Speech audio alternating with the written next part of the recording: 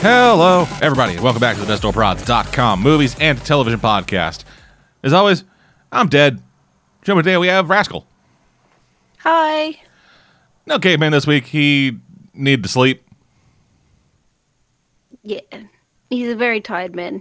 Yes. But he is alive. He is alive. Well, as far as we're aware. Yeah. We hope as well. Yeah, I do not want to have to find a third chair. But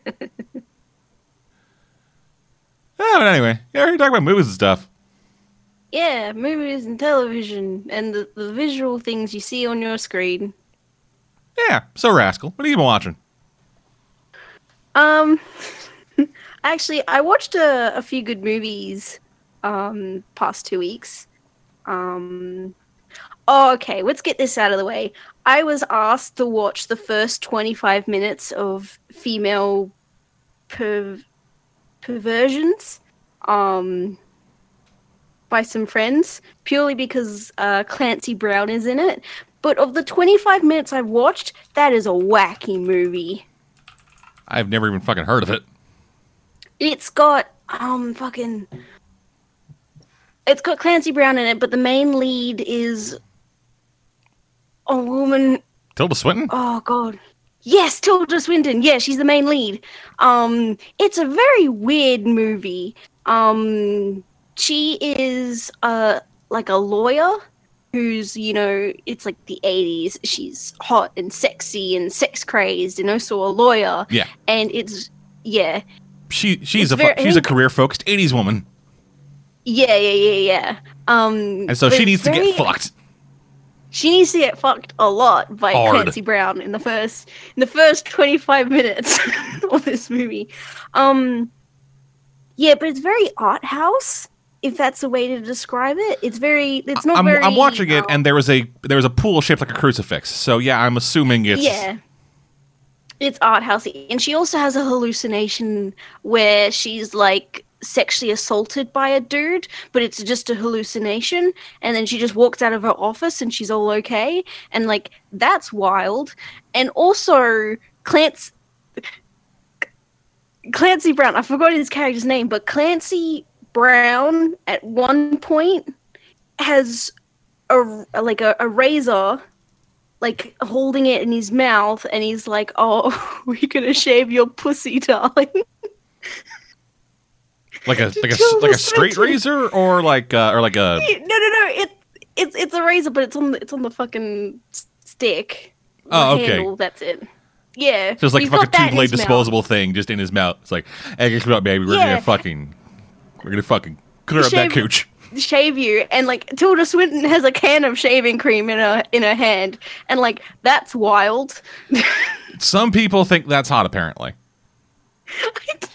Okay, I see the appeal of Clancy Brown with something in his mouth, and like I guess a razor is dangerous, but I don't like the implication that he's going to shave a woman. Was it blue or with pink? His mouth. I think it was blue. Okay, because him walking out with a fucking like hot pink Gillette in his mouth, trying to make that sexual. I mean, he could probably pull it off. He's Clancy Brown.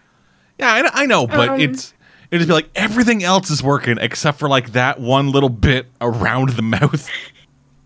Just crop that out and replace it with something else. Yeah, replace it. It's a weird movie. There's also a plot with Tilda Swinton's, not her actual sister, but her character's sister, and how she's like I think a kleptomaniac is the one where you just have to steal things. Yeah. Yeah. It's a very, very weird movie. With lots of sex in it, I think. You think? Yeah. Well, I only watched the first 25 minutes, which had 2 sex scenes and an assault scene. So there is sex. There is sex. I don't know if there's any more after that, but like considering Tilda Swinton's character in this movie, I'm going to assume that there's and definitely considering the fact that the film is called Female Perversions. Yeah, I mean, well, okay. Well, you can have other things related to female perversions. Perversions isn't just sex, but oh boy, is it Dude, is in this movie. Dude, it's a fucking American movie from 1996. It's about fucking. It's about fucking. Oh. Also, I looked so that was female perversion. Also, I looked it up. No real fucking. It's not your fault you couldn't remember Clancy Brown's character's name because his character's name is John. Oh, I thought his name was Rosie. No, cause I just remembered it when you said his name was John because Tilda Swinton calls him Rosie. He's like, "Oh, Rosie, come fuck me," and it's like, "Oh, okay, the character's name's Rosie." And maybe it's a pet name. Yeah, maybe it's a pet name or his last name or something. On Wikipedia, no last name listed. He's just John. He's just John. Okay. He's a geologist. He is a geologist. He's a fancy big geologist man who, he's like brokering $1 million deals and stuff.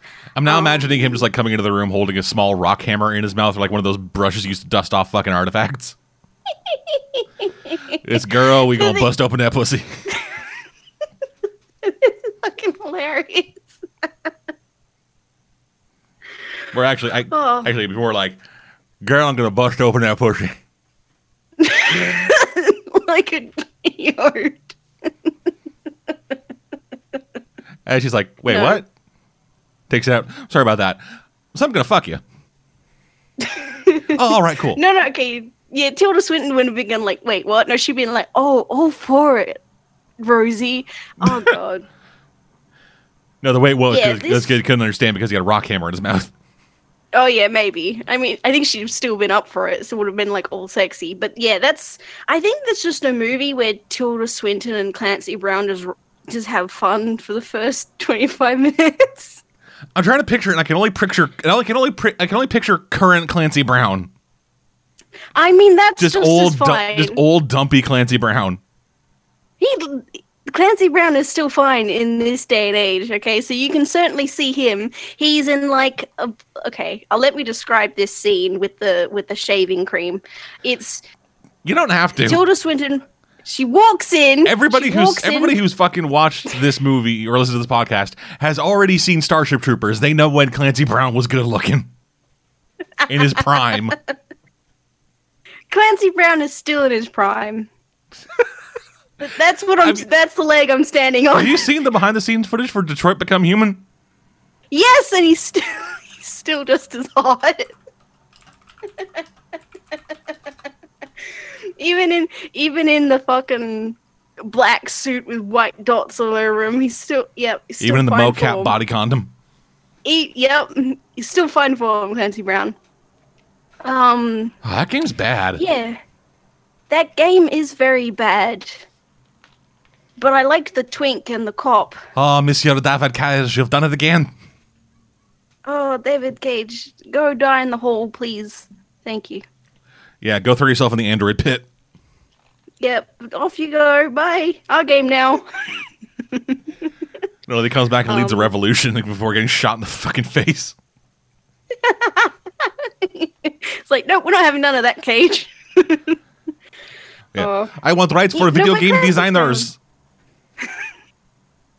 Clancy Brown is still good looking. But I guess 80s, 90s Clancy Brown is still just as good looking as he is now.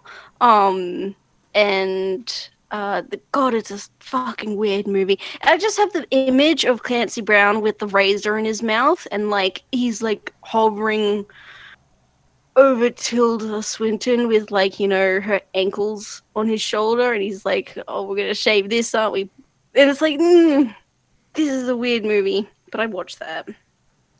Yeah, then cut to the next scene where she's just like very awkwardly moving her underwear because she has razor burn.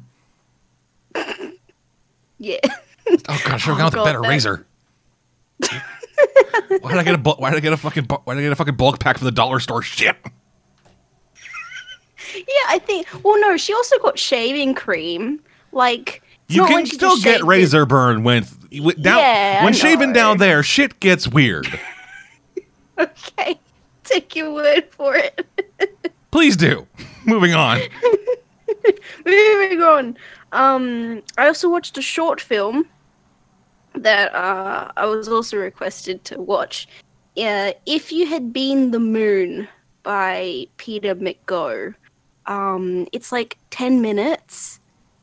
It's noir, so it's black and white, but it's like a surrealist film, which I haven't seen a lot of in my time in watching movies. I know there's going to be a movie coming up soon in theaters that's like a surrealist comedy, I think. Yeah, What's it's that one called? White People Voice one? Yeah, I don't know what you're talking about. I can't remember the fucking name of it. It's with Lakeith Stanfield. Yeah. It is Sorry to Bother You. Sorry to Bother You. Yeah. So it's that kind of similar kind of genre of it's surrealist, but this is a lot more romantically inclined. It's about two dudes in like, the 30s, and they're like, it's like the movie scene. So like everyone's like, doing auditions and stuff like that. And this one dude, he just has a weird or fun time writing a poetic letter that has the title in it, If You Had Been the Moon. And the last shot in this movie is the dude taking the photo of another actor out of a magazine, looking at it, lying down, and then placing the photo on his dick. Was you've had a week?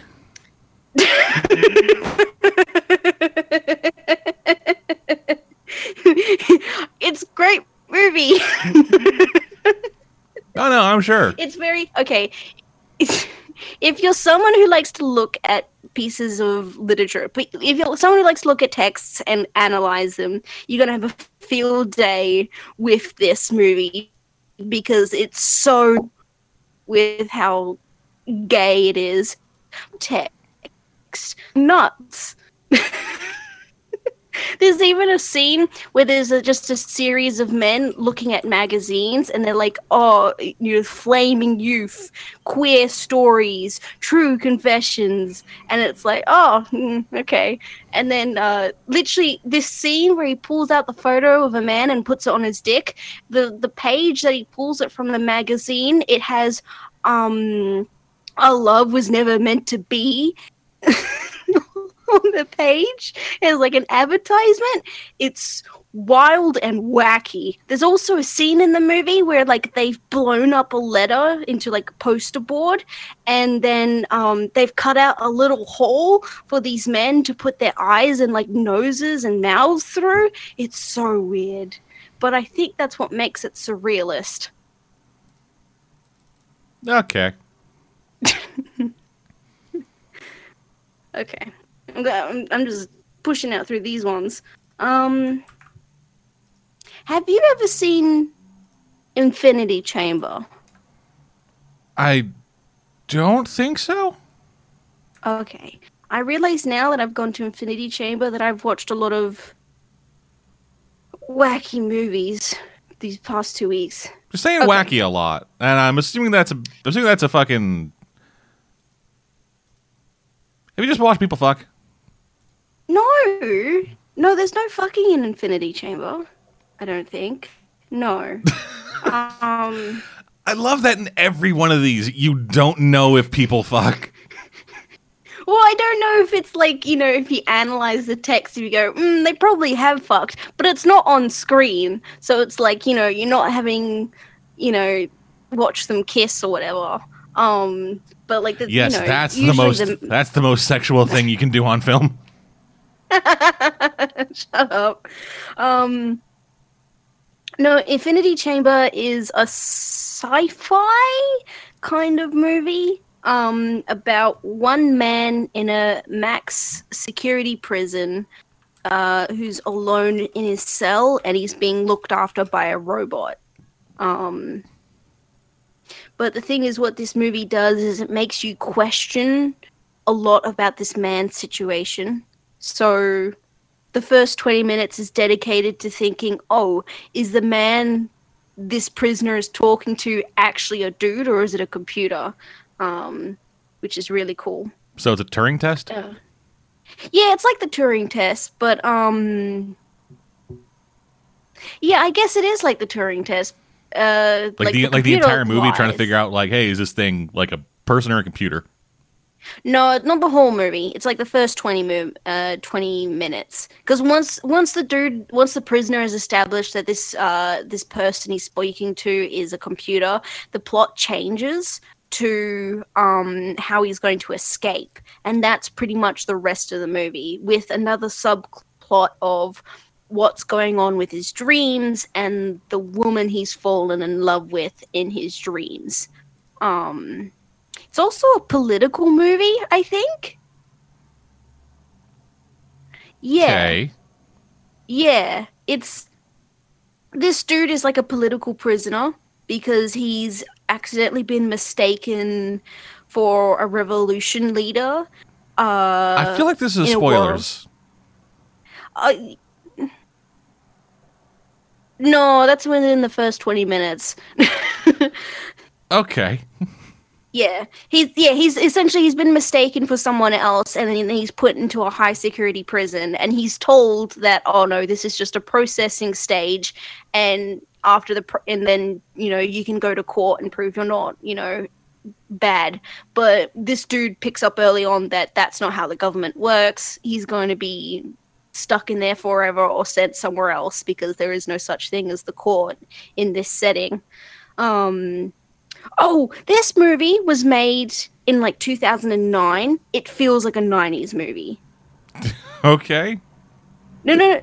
You laugh, but like the camera quality, how it was shot, I think even the plot seems very 90s. Like, how where we had that period of like, oh yeah, Arnold Schwarzenegger shoots a dude, and then we had sci-fi movies that were questioning reality?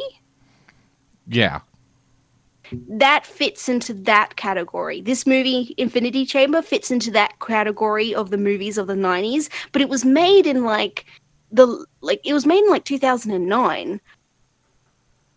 So I'm thinking either they made it in the 90s and then it just did not get released until then, or the writer and director and the production crew were like, we're going to remake something into the higher quality that we noticed in the 90s, but we're not getting now in like the late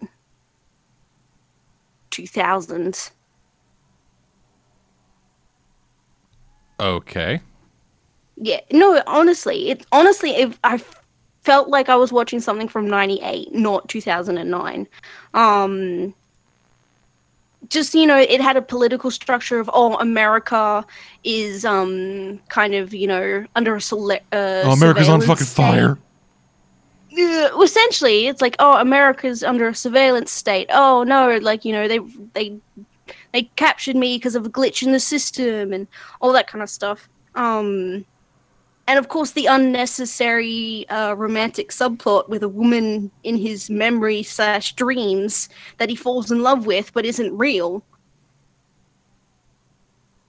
Did you ever see the movie Source Code? No. It's a similar kind of thing with that, where like Jake Gyllenhaal he's part of the military, and he's in this fucking big bubble thing, basically. There's like this big fucking circular room, and the people outside are saying like, hey, we have essentially made time travel, kind of, but it's only in a virtual simulation. So then Jake Gyllenhaal goes back in time in a virtual simulation, supplanting somebody else from a train that crashed, and he has to try to figure out how it crashed and why and who did it.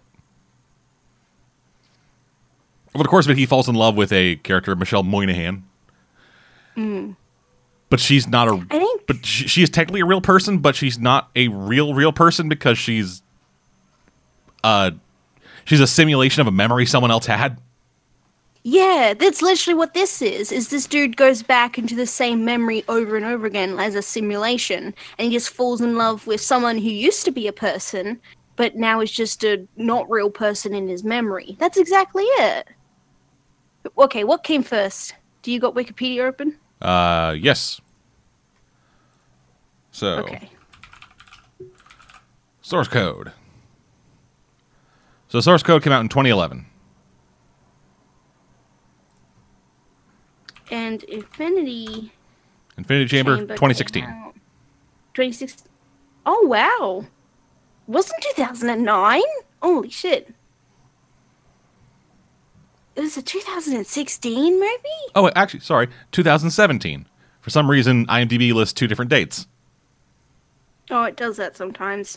Depends on the release date in certain areas. September Like if you get- September 15th, 2017.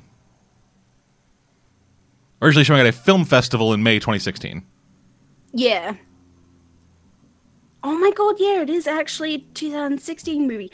Honestly, if you watch this, it is a 90s movie. You are transported back to the late 90s, early 2000s. It's not a 2016 movie. The quality of the camera, the shots it takes, the plot, everything, even the the commentary on America, it feels like a pre-Twin Towers setting. Before 9/11. It feels like it's a pre-9/11 movie. It does not feel like a post-9/11 American movie. It's from the writer of Pandorum. I haven't watched that movie either. A movie with Dennis Quaid and Ben Foster that currently is rocking a 28 on Metacritic. Oh. We might have to watch it. Yeah. Oh, it got an award. So anyway, anything else? A good movie. Watch it again. Purely for the nostalgia factor of a 90s movie made in 2016. I think that's such a novelty that you could definitely watch the movie, and then even if you don't like it, you can at least agree that this was not made in this era. It feels like it's been teleported or time traveled to just now and be released. And I'm very impressed by that. All right, cool. Anything else? Oh, I watched a horror movie, Before I Wake. Have you seen it? It sounds familiar. It's on Netflix currently. You may have seen it, its little thumbnail. No, I don't. Wait, maybe. It is the one about the haunted kid, right? Yeah. The kid, he's not haunted, but yeah, it is about a kid. Jacob Tremblay? Child? Is that the cactus? Is that the actor's name? Yeah, it's the cactus who played the child. I think so. I don't know the actor's name. No, I can't even remember the main character's name. Kate Bosworth. Oh, okay. And Thomas Jane is in it. And somebody called Dash Mihawk.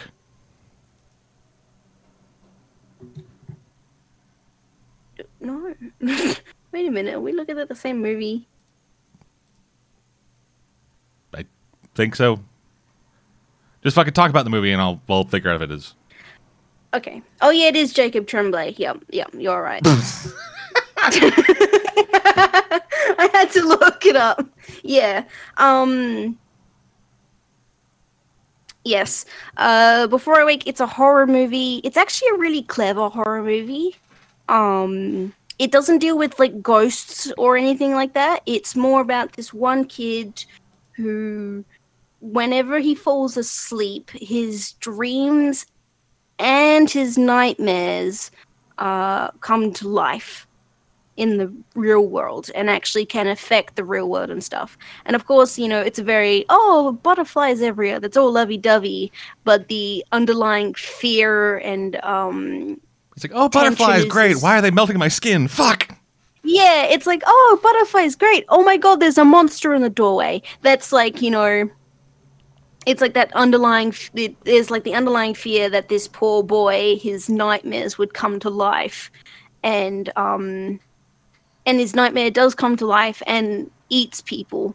So that's like that tension of, oh, whenever he goes to sleep, you're possibly in danger. But it's a very, very clever movie because it's not the general like, oh, this kid is cursed and his dreams always come to life, or it's like, oh, he's just cursed with, or he's just possessed or haunted by this one bad thing that makes his dreams come to life. He's got a dead grandma in his soul, touching his soul dick and making his nightmares come alive. No, yeah, but it's not that. Like, I can honestly see someone writing this kind of movie and going, oh yeah, it's just going to be that. But it's actually really clever. They explain it very early on in the movie that, the dreams are essentially just us, understanding things that we saw and all that kind of stuff, like throughout the day, and like, our subconscious is just going through the motions and understanding what we feel and stuff. So they set it up very early on, is that this kid projects his feelings and stuff into his dreams, and since he's had a very traumatic childhood, that trauma kind of turns into a monster. Uh-huh.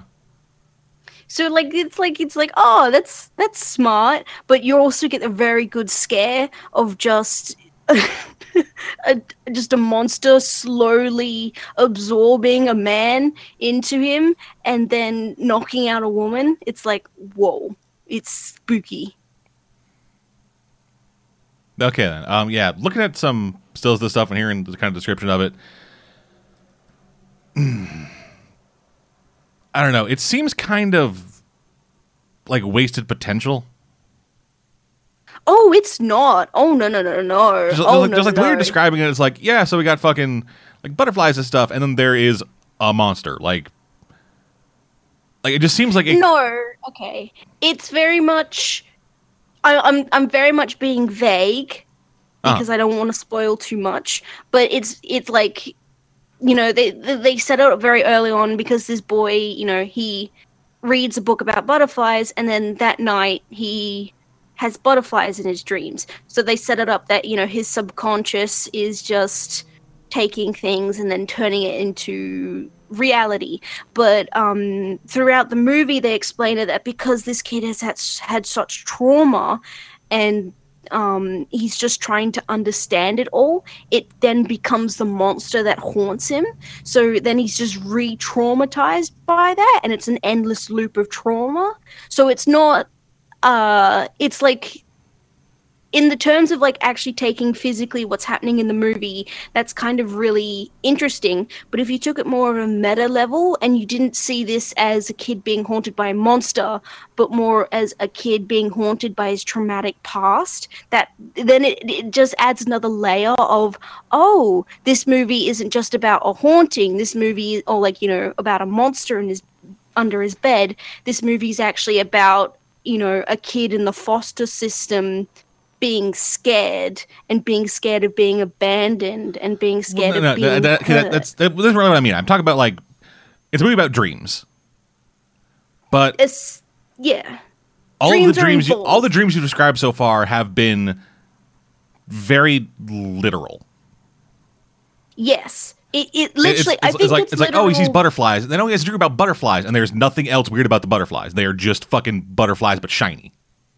Well, no, they do corrupt. Like, okay, there's another instance in this movie where he's essentially adopted by this couple whose son has died, and this kid, he sees a picture of the son, and then he's able to recreate him in his dream.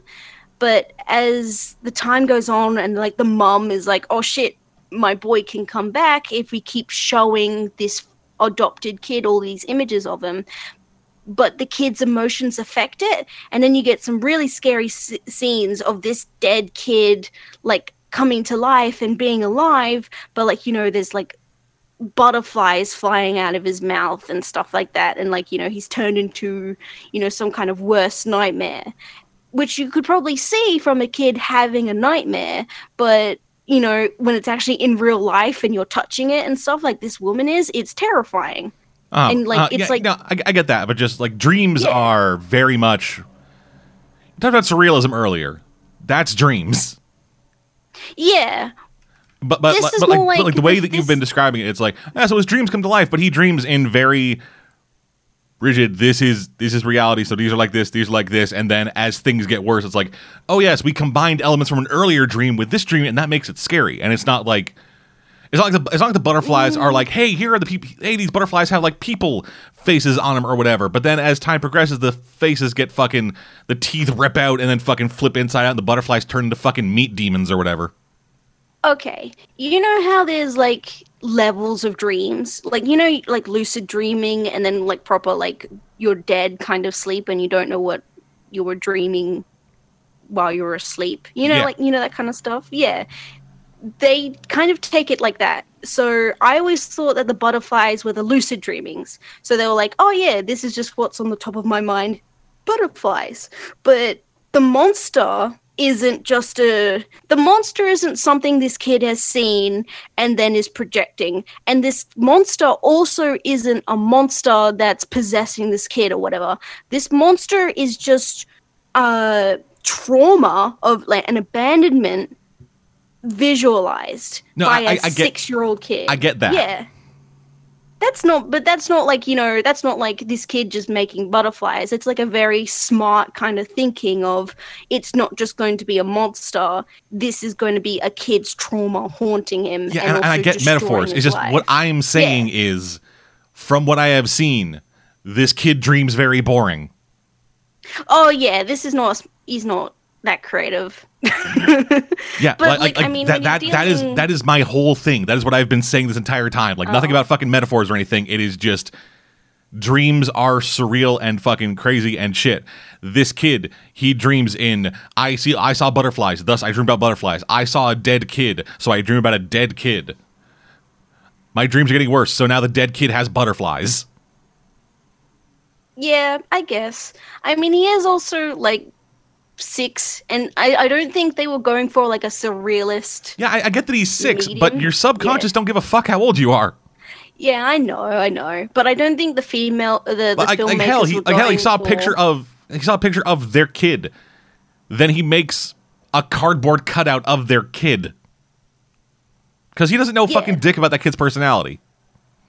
And the mom just tries to force it more and more and more, and so then the kid just becomes this weird fucking like blank face amalgam of all these different snapshots of this kid's life until eventually he's just screaming to die. Yeah, that's a good plot. That's a good summary of one of the plot points in this. But it's but I mean, okay, seeing it from this point of view, are you going to make a surrealist movie, or are you going to make a comprehensive movie that's got some scares in it? You can do both. I know you can do both, but if you're a filmmaker, like, which one's easier? That shouldn't be your fucking go-to for movie making. I know, but that's kind of the reality of it. See, I can recognize the plot and see like the metaphors and the underlying and the layers of the movie, and that's what intrigues me. Like, I know it's like, oh, it's just, you know, I know you probably want more in terms of like spookiness, but most of the scenes that are terrifying, and then they just become more terrifying once you realize what the monster represents.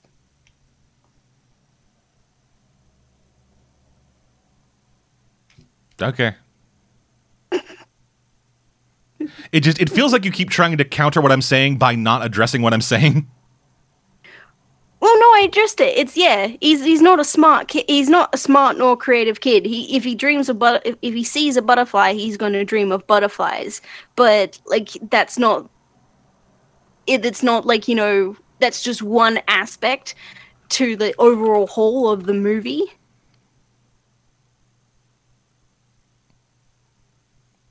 Anyway. Okay. I don't really know what other way to put it. Yeah, I mean, but it's if a you're good going, movie. If you're going for fucking metaphor and all the other shit, go into the surrealism of dreams. Well, that's it. Go fucking full paprika. I'm pretty sure this movie isn't about the surrealism of dreams. It's about trauma. And I'm not saying the movie is about surrealism of dreams. I'm saying the movie should delve into more I get what the fuck you're saying. I get that the movie is about fucking abandonment and all the other shit. What I'm saying is make it metaphor. Make it fucking interesting visually and not just, oh, he saw butterflies, read about butterflies. Oh, he has abandonment issues, so there's a monster that's killing people. I mean, they do make it visually interesting. Have you watched the movie, Dan? No, I've seen trailers for the movie, and it was some butterflies and then horror. Yeah, that's the first 5 minutes. They're just giving away the first 5 minutes of the movie. It's honestly, they do make it visually interesting, and they turn these concepts and these fears and these dreams into something that's terrifying. But it's not surreal because you can get a comprehensive narrative out of it. You're not guessing. You're under this fucking idea that having something be surreal means that you can't have it be coherent. No, but like that is what you said. That's what you said. You said it's not surreal, so you can have a story in it. No, I mean surrealism is not necessarily a very comprehensive narrative. It's more of like an emotion kind of narrative. What the fuck is a dream then? Surreal, it can be anything. You can have very lucid dreams, which I think is what this kid is having, and make that a comprehensive thing. But also, dreams don't have to be surreal. Let's move on before I start screaming more. Okay. Have you watched Event Horizon? Yes. Oh my god. Okay. I watched that this week as well. Event Horizon's fucking great. It is. It's my favorite movie. Which is okay then. It's my favorite movie along with Kung Fu Panda 2. Really? Yeah. Huh. Those are my two favorite movies, and I think they describe me as a person very well. Well, already then. Where we're going, we don't need eyes to skadoosh. Oh no, they didn't. He didn't. Okay, whatever. We can talk about Kung Fu Panda 2, but I haven't seen it within this past 2 weeks. I was trying to find a way to really terribly combine those two from a saying from one of the movies. Okay. I know you don't need eyes to skadoosh, but fucking go with me on this. No, refuse. We're gonna argue the whole recording. We lose Caveman. We lose a moderating voice. Yeah. I love her Event Horizon. It's such a good movie. And it's bad CGI. Like, it was made in 1997. It's bad CGI. Like you can see it like with the water effects, the like the trash that just hang out in low gravity. It's very bad, and not all of the acting is great.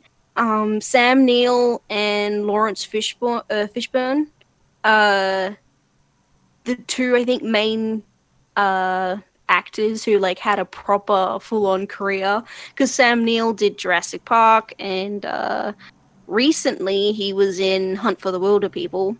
Yeah, Sam Neill's still fucking getting work done. Yeah, he's still a pretty good actor. And Lawrence Fishburne, of course, Matrix. And I think most recently he was on the Hannibal TV show. Yeah, he was on Hannibal. Yeah, he was on Hannibal. So, like, both of these actors are still getting work. And I think maybe this movie wasn't Lawrence Fishburne's greatest acting gig, but I mean, he's still. We all know that Lawrence Fishburne's greatest role was in Nightmare on Elm Street 3: Dream Warriors. Oh, sorry, Dream Children. Dream Children, yeah. Was it Dream Warriors? Yes, that was definitely his greatest role. Yeah, that was back, I think, when he went by Larry. What? When did he go by Larry? I think early in his career, he was Larry Fishburne. Oh my god. I can't picture him as a Larry. Yeah, Nightmare on Elm Street 3, Dream Warriors. Yeah, Dream Child is the fourth one. Right, one of the characters, I think, from Dream Warriors passes on her power to somebody else, and then passes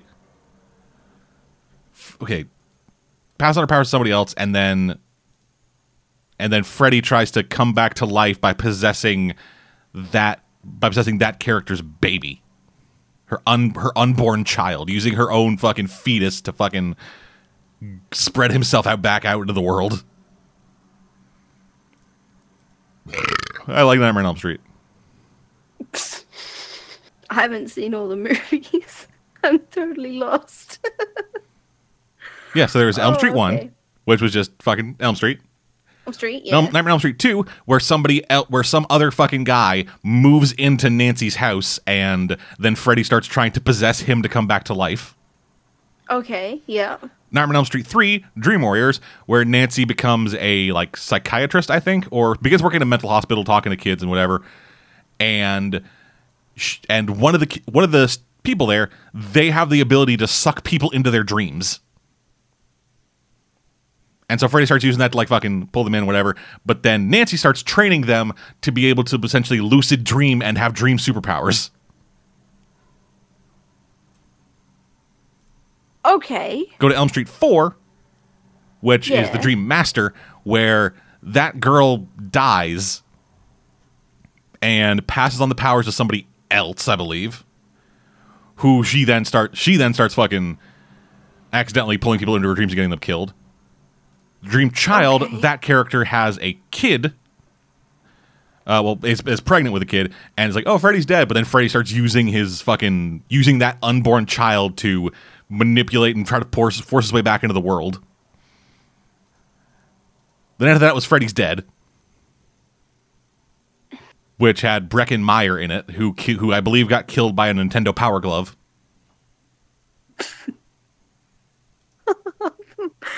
And was about Freddy's hitherto unknown daughter.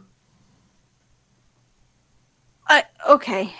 And then New Nightmare, where it is the fucking, it's the meta one, where Heather Langenkamp, who played Nancy in the original movies, is just playing Heather Langenkamp, and is set to reprise her role as Nancy for a new Freddy movie. But then Freddy starts killing the production crew. Okay. Yeah, Wes Craven is in the movie as himself. Do you think at that point they were like, we've kind of run out of ideas? Yeah, that's why it's the last movie. Okay, that's good. Well, before they rebooted it. Yeah. Yeah, New Nightmare was, all right, this is the final fucking thing. We're just going to go out with a bang. Let's have fucking Freddy kill Wes Craven. And then from there they rebooted it and it was terrible. Yeah. Oh wait, sorry, I forgot one. Freddy vs. Jason. Oh yeah, but that's like a crossover movie. Yeah, but it's real solid. I really like that movie. Oh, okay then. I know. Whenever we're talking about franchises, I never count crossover movies because they're kind of in their own realm of like movies, and it doesn't matter whether how good or like bad they are. It's like, yeah, but it's a crossover, so does it technically count as part of a franchise canon timeline if it's a character versus a character, like Alien versus Predator? From the looks of it, it actually is canon. Oh my god! But that's assuming it is kind of called into question whether or not it's canon because it does kind of contradict the events that happened in Jason X. Yeah.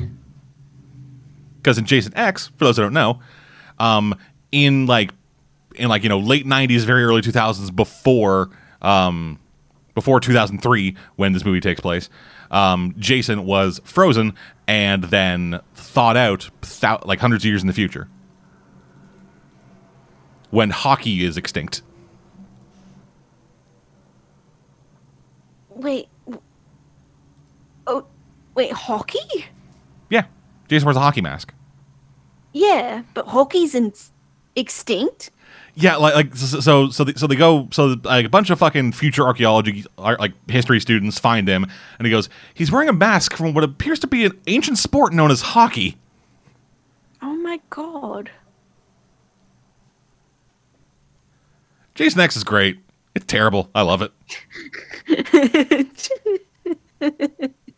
I mean, if you're living in a world where hockey doesn't exist, like, how good of a world is it? Let me just say, I'm Canadian. I would take fucking future sci-fi tech over hockey any day. Okay, fair. I'd probably say the same if we were talking about cricket. Right, Australia. Yeah. I didn't know if you guys, I thought you guys' sport was like, I don't know, boomerangs. No, that's a hunting method. Yeah, but so shooting, and people shoot for sport. That's not good. Don't shoot for sport, please. Only shoot for food. No, we have AFL. No, I don't even mean shooting animals. I mean like target practice, skeet shooting. Oh. That's a thing people do. I mean, I know that's like a thing you can do to like hone your skills. Yeah, people do that professionally. You hone the skills. Oh, see, we do that here to hone your skills for when you go hunting. Yeah, there are some people who are like, hey, I like shooting guns, but I don't like killing things. That's weird. So I'm going to shoot fucking clay plates that are thrown by a mechanical arm. But isn't the point is that you're meant to think of it as like a bird? Oh, whatever. Like, yeah, you can think of it as a bird if you want, but it's a plate. Yeah, I guess it's a plate. Well, A Nightmare on Elm Street 3 Dream Warriors, that came out in 87, and Event Horizon came out in 97, so Lawrence Fishburne had a good 10 years. And I think, when did The Matrix came out? Like 99, I think? 99, okay. I think Lawrence Fishburne did a lot better of a job in The Matrix than he did in Event Horizon. But, like, I mean, he's still, like, a far better actor than some of the actors in the rest of the cast. Which is, like, you know, not to throw shade, but I think it's Lawrence Fishburne. And also Sam Neill. Like, you've got two of those in the same movie. Yeah, Lawrence Fishburne is fucking... He's great. Yeah, he's really good. And he's got a nice voice, too. This, like, okay. It's my favorite movie, but Event Horizon is not great. The kind of, like, perspective character of Dr. Weir, who's played by Sam Neill, he's, like, actually the archetype of, like, evil scientist, yet he's a perspective, character, which I think is a little weird. I think that's the point. I guess that is the point, but I think that's a weird angle to take for a movie. Because I think generally, you know, that would have been like a character archetype that you could have used for some scares, but instead he's the perspective character. So then you just become like a little conflicted while watching everyone else react. And the plot is a bit wacky. Like, there's a whole scene. Huh? What, yeah, they go to hell. Yeah, they fucking just, like, boop through hell. Yeah, the ship went to hell and came back alive. And they're like, oh, God, everything's terrible. Oh, shit, okay. But, like, Dr. Weir dies, and then the ship brings him back. Which is weird. I would have rather he just survived the thing and then came back, but not like, you know, that he's just floating around in space and then there's another one that the ship makes. Like, that's weird. That's a bit weird to think about. And they've also got like a fake out. Fine. I guess, yeah, it's hell. They've also got a fake out scene near the end, where it's resolved, so it's not actually a fake out, which is.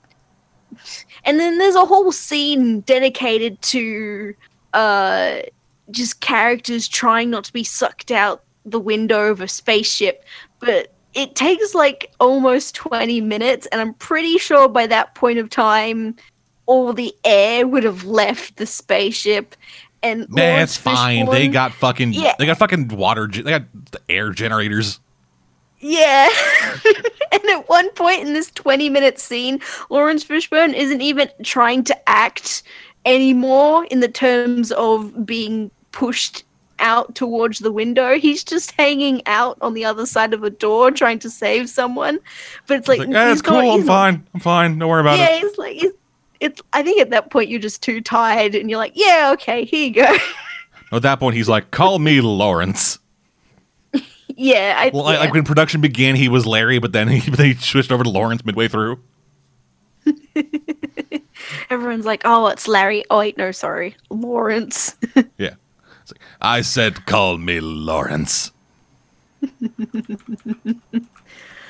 Yeah, so okay. There's not many good qualities to this movie. CGI is bad, the plot's wacky, the perspective character is probably not on the right one. And there's a few scenes that don't make any sense and that were probably, everyone was just tired on set and just got over with.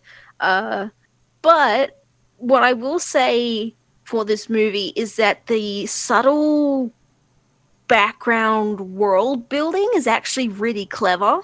And I wouldn't give that credit to I don't know, the director or the producer or like even the writer. I'd actually give it to the clothing designers, the people who like actually get costumes and stuff. Yeah. Because wardrobe. Wardrobe, that's it, wardrobe. Because Dr. Weir, our character, who's played by Sam Neill, who is a New Zealander, he's actually, I guess, playing an Australian character because he's got an Aussie flag patch on his like jumpsuit, but I think in a very political move, it's not the current Australian flag. It's actually the Australian flag with the Aboriginal flag, and that replaces the Union Jack. And I think that's very political in the future. Sci-fi. Yeah, it's like in the future we've disregarded our colonism roots and we've given it back to the original people of this land. Like, oh, that's actually really progressive for a bad sci-fi movie from the 90s. Do you think when they hired Sam Neill, they thought he was Australian? Yes, definitely. 100%. I think he was hired as an Australian to play an Australian actor and they did not realize he's actually a New Zealander. No, he kept saying it, but Paul W.S. Anderson was like, man, fucking shut up, dude. We're going to get this shit. Fucking wallabies or whatever. Yeah. Yeah, I think that's definitely 100% what went down. I truly do not think they thought that he was a New Zealander, which is hilarious because he's wearing a progressive Australian flag. Two steps forward, one step back. Yeah, which I think is also even funnier because the New Zealand and the Australian flag is actually kind of similar. That's hilarious. It's absolutely hilarious. But what's also funny is that there's actually an Irish character, and he has the EU flag on his jacket. So, like, whoever was doing wardrobe, I think they were on the ball in terms of flags and stuff. They're like, oh, your country part of the EU? Well, then you probably have an EU flag instead of your country's flag. And it's like, oh, you're Australian? Well, this is like 30 years in the future from now. Well, maybe, actually... So actually, no, question. It is 30 years in the future. So here's a question. So I don't know how much you know about, like, this stuff, but Northern Ireland. Okay. Ireland is currently in 2. Yeah, I know, but like when England left the EU, yes, did Northern Ireland go with it? I believe that's still currently a topic of debate. And does Scotland go with it? I know Scotland hates England. I think once again, it's a topic of debate. England kind of fucking sucks. Yeah, I'm not from England. I don't live in that part of the world, so No, I have I'm aware of that, but Yeah. you are closer to. It seems like you, through education, would know more about the England side of things than I, the Canadian, would. What? I don't know why. I mean, I guess technically we're still, in the Commonwealth, but Just your I mean, flag has their flag in it. Yeah, exactly. Well, not in this movie we don't, but yeah, I see it. Yeah. Yeah, so I we're guess not from that actually- from that I just kind of assumed that you would know more about this than I do. Yeah, no, we're not actually taught anything about England. Only the fact that Captain Cook, the dude who founded Australia, was like from there. But that's pretty much it. And that the Union Jack is their flag, and that's why we've got it on our flag. So like in like grade fucking whatever history class, it's like, all right, so some English prick came over here, said, "Hey, this is mine," kicked all the natives out, and there we have Australia. Moving on. Yeah, that's pretty much I think that's like year 9, year 8. They're like, oh yeah. But Yeah, it's I like, never. So I history never class, got- England, fuck them. Moving on. Yeah, but the thing is, I never I didn't understand the difference between the British Empire and England until I was like 16. I thought they were just the same thing. Like when you said, "Oh yeah, Britain and like the United Kingdom and England," I thought that was all just the one place, and that this one place had just many, many names. But it turns out no, that's multiple things and different things. So I'm not really the right person to ask. So But I believe- UK and Britain are the same thing, but it's separate from England. Yeah. See, I thought they were all just the one thing. And I I'm thought- learning. Yeah. There was a movie that came out a couple of years ago that was about an English soldier trapped in Northern Ireland during like fucking war shit happening, and I can never remember the fucking name of it. There's so many war movies. And okay, filmmakers, No, I'm just going to tell you. This is a war movie that's set in a time where I don't see a lot of war movies. Like how many fucking movies are following? Like the movie about like, hey, yeah, it's the fucking enemy soldier. It's a soldier behind enemy lines, but it's a soldier behind enemy lines in Northern Ireland. You know what? Yeah, I guess that is definitely new. Like, I don't think I've ever seen anything about. There's not 50 movies about a British, like, of an English soldier in Northern Ireland. But then Okay, there's like okay. I hundreds fucking and finally, god damn it! Okay, it's called 71. 71. Yeah, it is set during the early years of the Troubles. Don't know what that is. I think that's a part of English history we're never going to understand. The Troubles was an ethno-nationalist conflict in Northern Ireland during the late 20th century. Originally also known internationally as the Northern Ireland conflict, it is sometimes described as a quote-unquote guerrilla war or a low-level war. The conflict began in the late 60s and is usually deemed to have ended on with the Good Friday Agreement of 1998. That war went on for 30 years. Yeah, England definitely fucked over Ireland. Like England fucked over definitely, everyone, dude. England did fuck over everyone, including Australia. Yeah, Australia, Ireland, Scotland, India.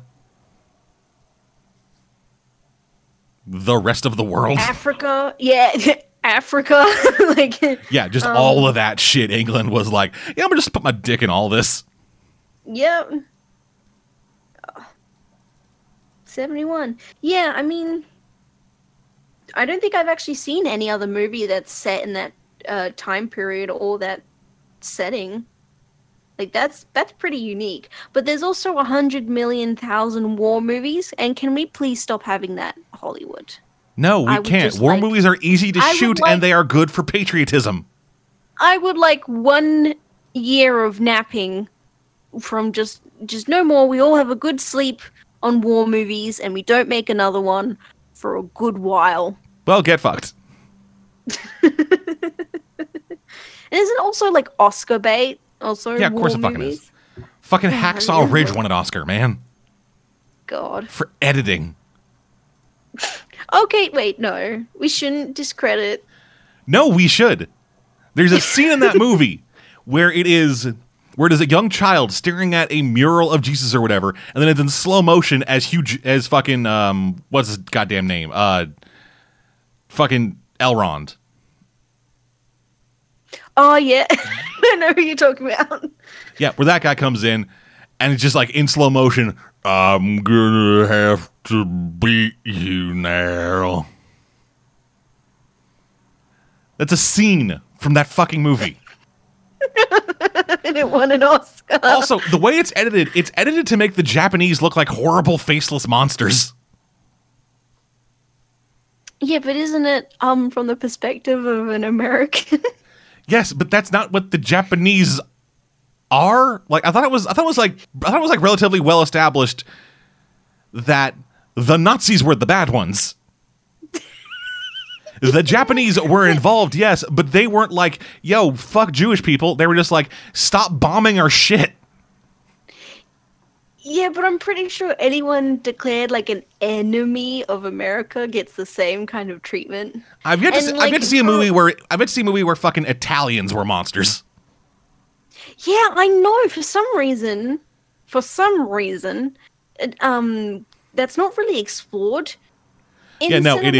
It is the German army, the Japanese army, and then this mysterious mist that smelled vaguely of garlic wafting through the battlefield. This was vaguely of tomatoes and garlic. I'm trying to think of... But no, when I say monsters, I don't mean like describing a person as a monster. I mean like actual monsters. Like there's a shot in here... there's a shot in here where like I think like one of our main guys is having a dream or whatever. There's a green flare up, and he's kind of looking around, and the entire battlefield is just darkness. And then he looks over to one direction. The camera pans with him. He looks back, camera pans back, and there's just a Japanese dude just staring at his face, and then dives headfirst at him, mouth open. Ugh. That movie was bad. Hacksaw Ridge was bad. Yeah, it's not good, not great. The Oscars are fucking bad. Goddamn Suicide Squad won an Oscar. I know. It won instead of fucking Star Trek in terms of makeup. Like, really? Really? This shit is retarded. The Oscars are terrible. Yeah. We should not let... We need to have routine changes of judges, actually look at what people are looking at, because didn't like half of the people vote for Suicide Squad because they thought the person who played Harley Quinn to just be hot? Like, I don't think so. Like fucking the Academy, the people who fucking vote for these movies are fucking 90-year-old racist goblins. Yeah. Who need to die out soon. Oh, okay, the thing is, you hope they die out soon, but the thing is, they have so much money, is that they can keep themselves artificially alive until they become This isn't Team Fortress 2. No, I mean, they're not, Redmond and Plutarch aren't going to be there fucking talking about what movies won the Best Picture that year. No, but I mean, they can keep themselves alive longer than everyone else, which is horrendous. So you got to get them young rich people in there to fuck them up. Yeah. It's like, hey, teach this old man, go fuck yourself. Mad Max should have won a bunch of shit. God, yeah, Mad Max should have won. Wait, did Mad Max won all the technicals? Yeah, it won all the technicals, but nothing else really, which is a shame. Yeah, it's kind of a shame, but like still, that movie was so fucking awesome they couldn't not recognize it. Yeah, so they just had to recognize it for the technicals instead of. Which, hey, fucking technicals are fucking amazing in that movie. Yeah, it was great. Yeah. And usually the technicals aren't something that's like appreciated. Like, they do have the awards for them in the Oscars, but it's like still... but it's just fucking stupid. Like I actually watched a commentary of like one of the Oscars, and one of the guys commentating said the loudest movie wins the sound awards. Yeah, and then Dunkirk won. Yeah. Well, it was up against fucking Baby Driver. That's another fucking war movie. Yeah, and like, I'm not that big a fan of Baby Driver. Baby Driver, the sound of that movie was fucking incredible. I didn't even watch it either, but I know the sound. That's the entire point of that movie, and that's what works about it. So having it lose to Dunkirk in all of the technical sound categories. The fucking... And what's even worse, is the stars of Baby Driver had to announce that Dunkirk beat them. Oh, that's right. Oh, no. Yeah, two of the stars of Baby Driver were up there for the fucking sound mixing and sound editing or whatever, and they had to go up there and say, Baby Driver nominated, Dunkirk, blah, blah, blah. And then they had to open the envelope and say, the Oscar goes to Dunkirk. And that lady was so pissed. Yeah, I feel so bad for them. Oh, I also feel bad for fucking, I think, Midnight over the La La Land fiasco as well.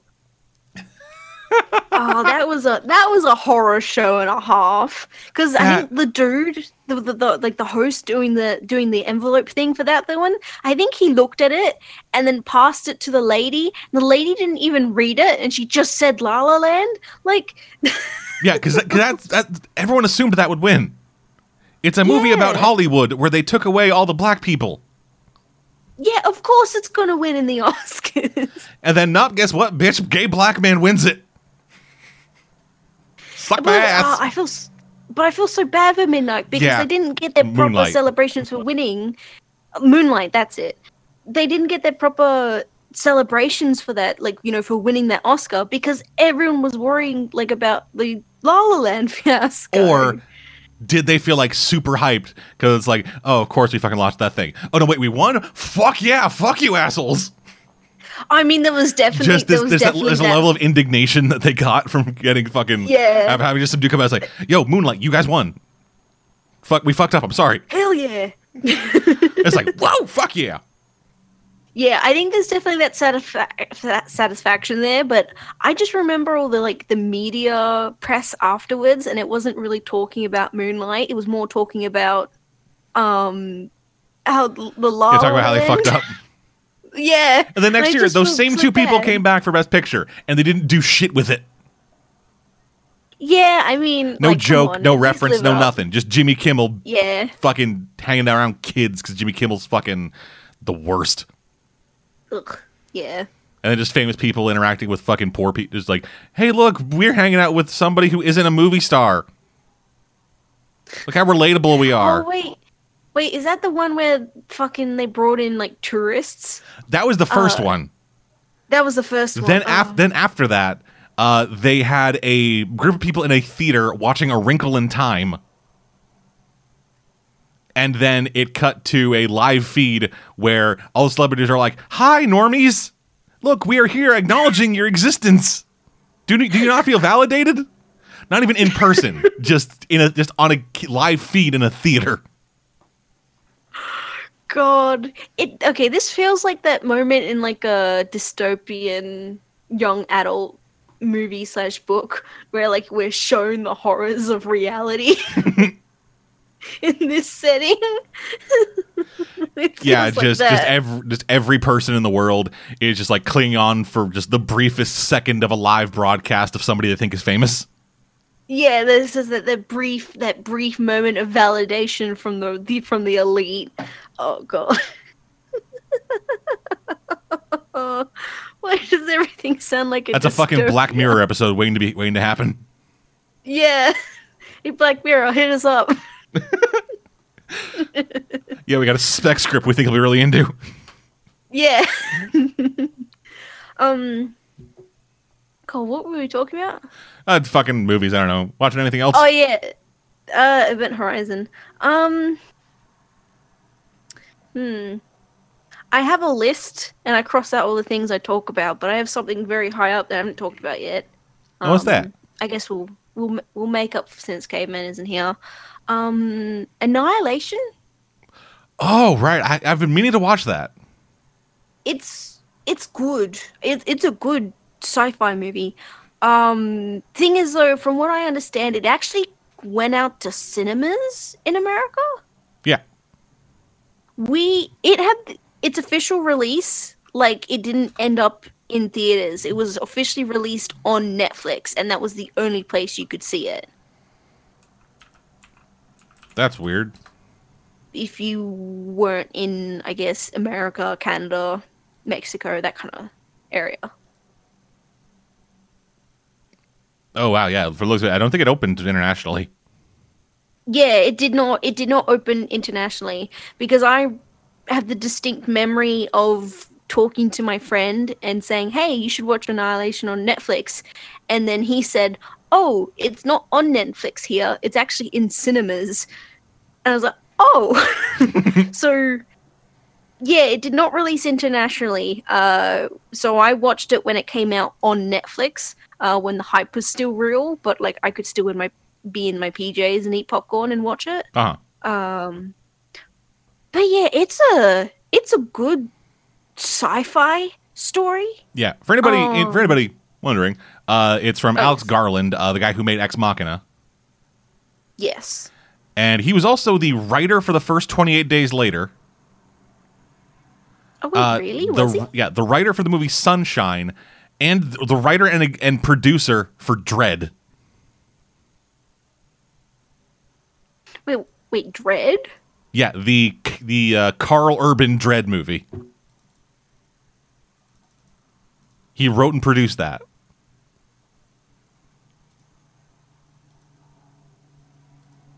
Wait, the 2012? The good Dread movie. Not the one with Sylvester Stallone. The one that people know is a good movie. The one that everybody has been clamoring for a sequel for and that nobody will ever give.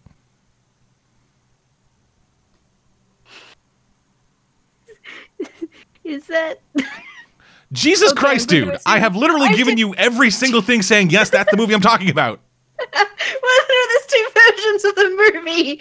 I've watched neither of them. One of them came out, one of them stars Carl Urban, who's only been acting for like fucking... Who's only been acting for like a few fucking years. And then there is there is the one starring Sylvester Stallone, which is the one I said it was not. Yes, okay, yep. Sorry. My phone was loading. Oh my god. Oh, wow, okay. Wait, did you seriously need your phone to verify that the one that had fucking the one? Oh my god. Stallone is still acting. He's still showing up in movies. That's why I said the one with Stallone is not the one I'm talking about. Bad one. Okay. I didn't know about the other one. Wait, did you seriously think fucking like 58-year-old fucking Botox Stallone was wearing the Dread helmet in 2012? No, I thought you were talking about the 95 movie. No. No.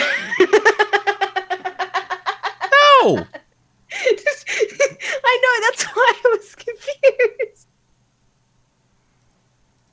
Jesus Christ.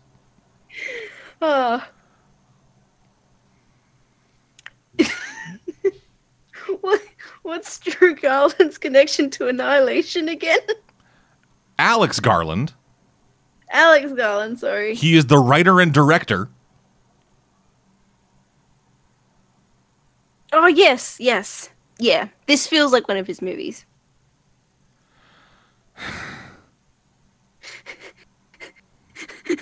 Sorry. this Dread is gonna fucking haunt me, isn't it? Yes, it will. Jesus Christ. Oh.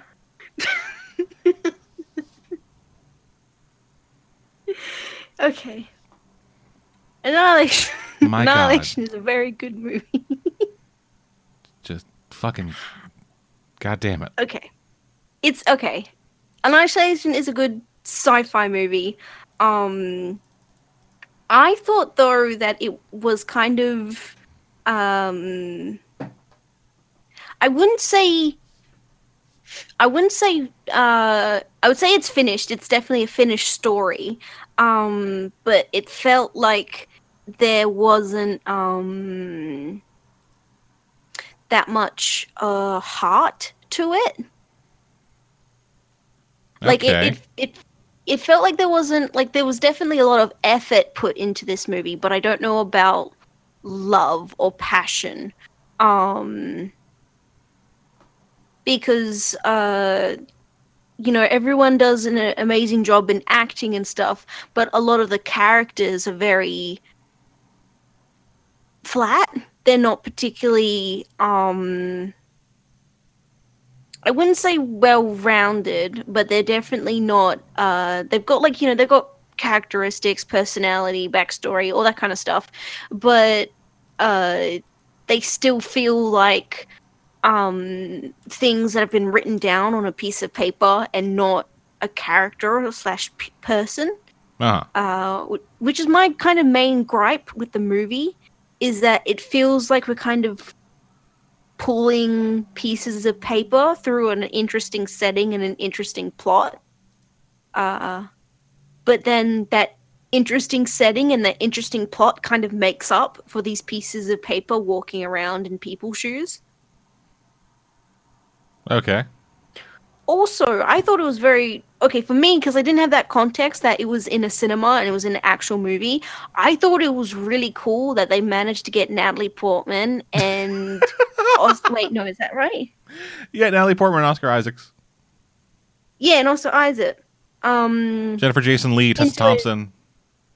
Yeah, they managed to get that in a straight to Netflix movie. That is amazing. Yeah. I was like, wait a minute, how the hell did you get that to a Netflix movie? Who did you pay, Netflix? And then you realize, oh wait, it's actually it's an actual movie. It just wasn't released anywhere but like America. No, okay, so from looking it up, it was released in Canada, the United States, and China. Yeah. But it's really weird. So it is really weird. So the movie came out in North America in February, was released to a bunch of other countries on Netflix in March, then came out in China in cinemas in April. Oh, okay. I mean, that's not too far of a gap, though. Yeah, that's not too far of a gap. Like, I sometimes have to wait. It's still fucking weird. It's just weird to be like releasing it in North America only in February, then releasing it to a bunch of other countries on demand, basically, on digital services and streaming services in March, and then going back to fucking cinemas again for China. I think it's an interesting business plan, though. Like, okay, think of it like this: you're a studio, you have a movie, but because of scheduling times, you can only release it in America at this point in time, but you have to wait 5 months before it's released in for say Australia. Why though? So usually scheduling issues. It's widely accepted that February is a dead zone for most movies, but for example, January is actually a hot spot for Australian movies, and so is September to be released, because they coincide with big Australian holiday times, and also good consumerism kind of sections, and also December, but December's also kind of universal because that's Christmas, so everyone leaves early to go see a Christmas movie. Or but I know I could just release the movie everywhere at once. Oh, well, no, you could, but that's not how the market's actually done now. Some countries don't see it for months or even a year until it's actually been released in America. So if you're dealt with that kind of... Because you also have to deal with, you have to deal with the government's censorship, and you have to deal with the government's classification as well. So you have to deal with bureaucracy and also scheduling times for peak use of money, peak consumerism from a country's population. I fucking hate business. So you either do that. Business sucks. But this movie is kind of like a trial, because instead of doing that, you release it in America and then you release it on a web service, so then the whole world can potentially see the movie the same time America is.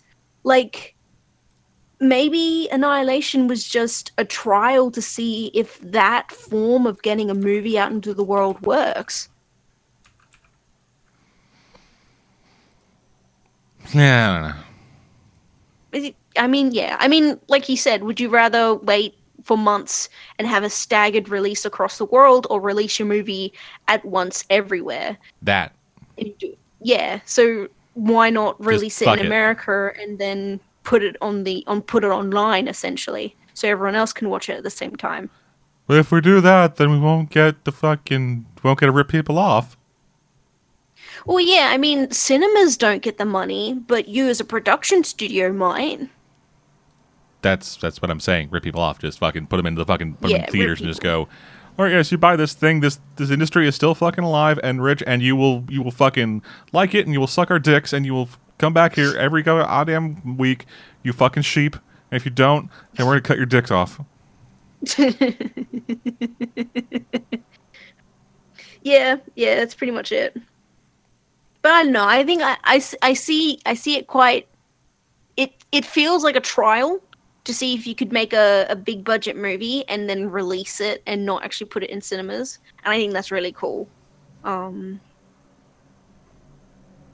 I mean, it's still a good movie, even if the release is weird by like standards of releasing movies. It's still an all right film. Like, I think that's if you're going to release anything, at least release Annihilation with this new technique. It's very visually stunning. Like, the CGI is top notch, and there's probably quite a few actual practical effects in the movie that you just don't notice because it blends pretty seamlessly with the rest of the CGI. Also, this Annihilation doesn't really have... It's not very concrete with its plot, I'd say, or at least the explanations of it, which I think is meant to be the point of it. You know how things are like sometimes like, you know, they're purposely vague. Yeah. Yeah, and it's like, you know, to give you a sense of mystery or whatever. Sometimes it's like, just accept it. I think it's just like that. It's purposely vague in a lot of situations and a lot of scenes, so you can go, "Ooh, what's the mystery?" But then it's never really addressed. Yeah. There's one major plot that they do address. They do it very well. That deals with Oscar Isaac's character. Which I think is probably one of the best scenes in the movie, now that I think about it. Yeah. Oscar Isaac's character, actually, his acting's very good. Everyone's acting's very good because these are all big names. But his character, I think, has the best arc, and I think his character's also the most fleshed out, which is poor for the movie because he's only in so much of it. He's there at the beginning and he's there at the end, and that's about it. Yeah. And I think Natalie Portman is doing great with what she's been given as a character, but her character doesn't have a lot of substance to it, as well as the main psychiatrist, Doctor, I think played by Jennifer Jason Lee, Dr. Ventress, yes. It's just so bad that some of these characters aren't really characters. They're just They're just characters on paper. Yeah, they're just there. They're just characters on paper, but not in real life when you've given them a face and like a actor to act them, which kind of ruins the spectacle of the rest of the movie because it's like a feast for your eyes, really. But there's not much of a backbone to it. Uh-huh. Yeah, I mean, that's about it. Visually stunning, but not much of a backbone. All right, then. Anything else you have to talk about? Nope, your turn. Alrighty then. So I got 6 things. 3 movies, 3 shows. Nice. So, movies first. Sweet. I watched Ant-Man and Wasp. Newest Marvel? Yes. Yes. Does it fuck up the Infinity War timeline? Nope. Okay. Is it before or after Infinity War timeline-wise? Before. Okay, alright. That makes sense. Yeah, it's all before that, and post-credit scene is during. Oh, okay. And that's all I'll say about the post-credit scene. Oh, wait, is it... Oh, no, is it someone turning to dust? You'll find out when you see it. Okay. So anyway, yeah, this is some months before Infinity War, or yeah, some amount of time before Infinity War, where Scott Lang is under house arrest. Because he fucking, went to Germany and did the thing at the airport. He signed a deal. He signed a thing basically giving him just house arrest instead of being stuck in the weird like super gulag. Wait. Okay, was the airport thing, is that from fucking Infinity War. Civil No, sorry, War? in Civil War. Civil War? Okay, yeah, okay. Yeah, him going to Germany to help Cap fucking get out doing whatever. Yeah, because he did that, he was thrown into the super gulag that Iron Man built. And then he signed a deal that then got him back home. And in that time, he's gone a bit stir crazy.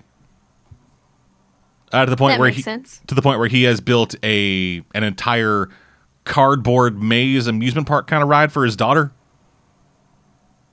Oh, that's really sweet. Yeah. Paul Rudd and the girl playing his daughter they're adorable together. And I really hope that okay, I guess not hope. I don't know. I'm conflicted about it because I want to see that kid play Stature because Scott Lang's daughter in the comics becomes a superhero. Yeah, she gets growth powers. Oh, nice. And becomes I guess the de facto leader of the Young Avengers, I think.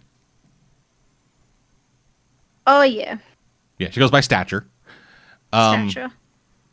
Yeah, so I'd like to see that happen, especially with this actress because I think she's a lot of fun, but that will require this film franchise to go on for another 10 to 15 years. Oh yeah, because you have to grow up. Because she's a child. Right? Yeah. Damn. So yeah, I want this to end eventually. Yeah. And I feel like another decade and a half of movies in order to get the one thing I kind of want is a bit much. Well, no, actually, don't sell yourself short because how long has Marvel been going now? A decade. Like, yeah, over a decade. No, 10 years. This year is their 10th year. 10 years. Yeah. Okay. There we go. Yeah, with both Infinity War and with Ant-Man and the Wasp, when the Marvel Studio logo comes up, the I-O in studio forms a 10. Nice. Okay. So I mean, they've already lasted 10 years, and I mean, surely we will get exhausted from them. I'm already exhausted. Years. Yeah. I'll go see them because they're the only movies allowed to be good anymore. We'll finally get that movie. Yeah. But I don't want another decade of fucking Marvel. No. Honestly, I kind of want Infinity War to end it.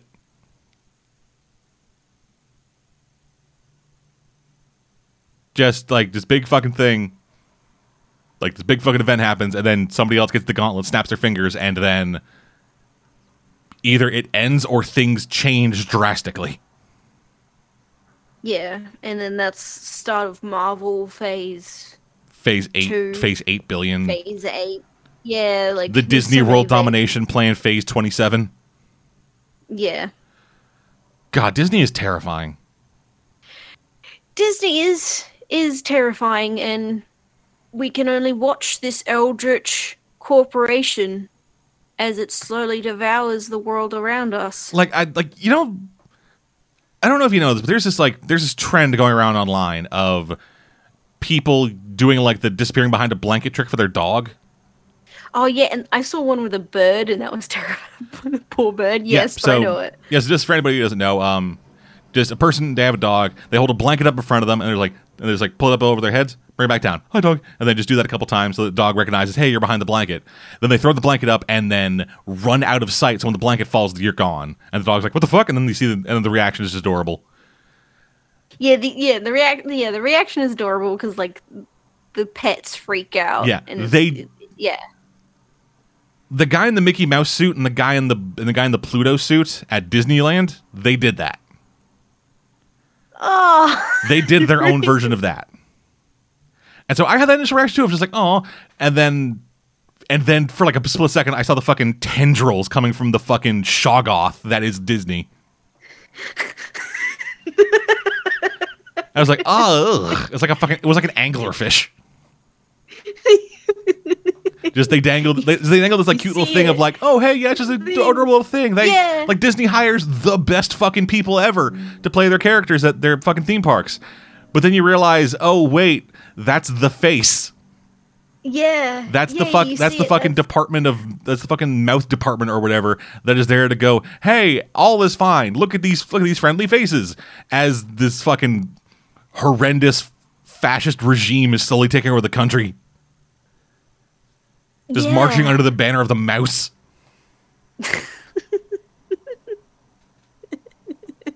So it's like, terrifying. It's that scene we were talking about from a few sessions ago. It's like, you know, if you don't keep up with your subscription to the mouse streaming service, they come and shoot you out back.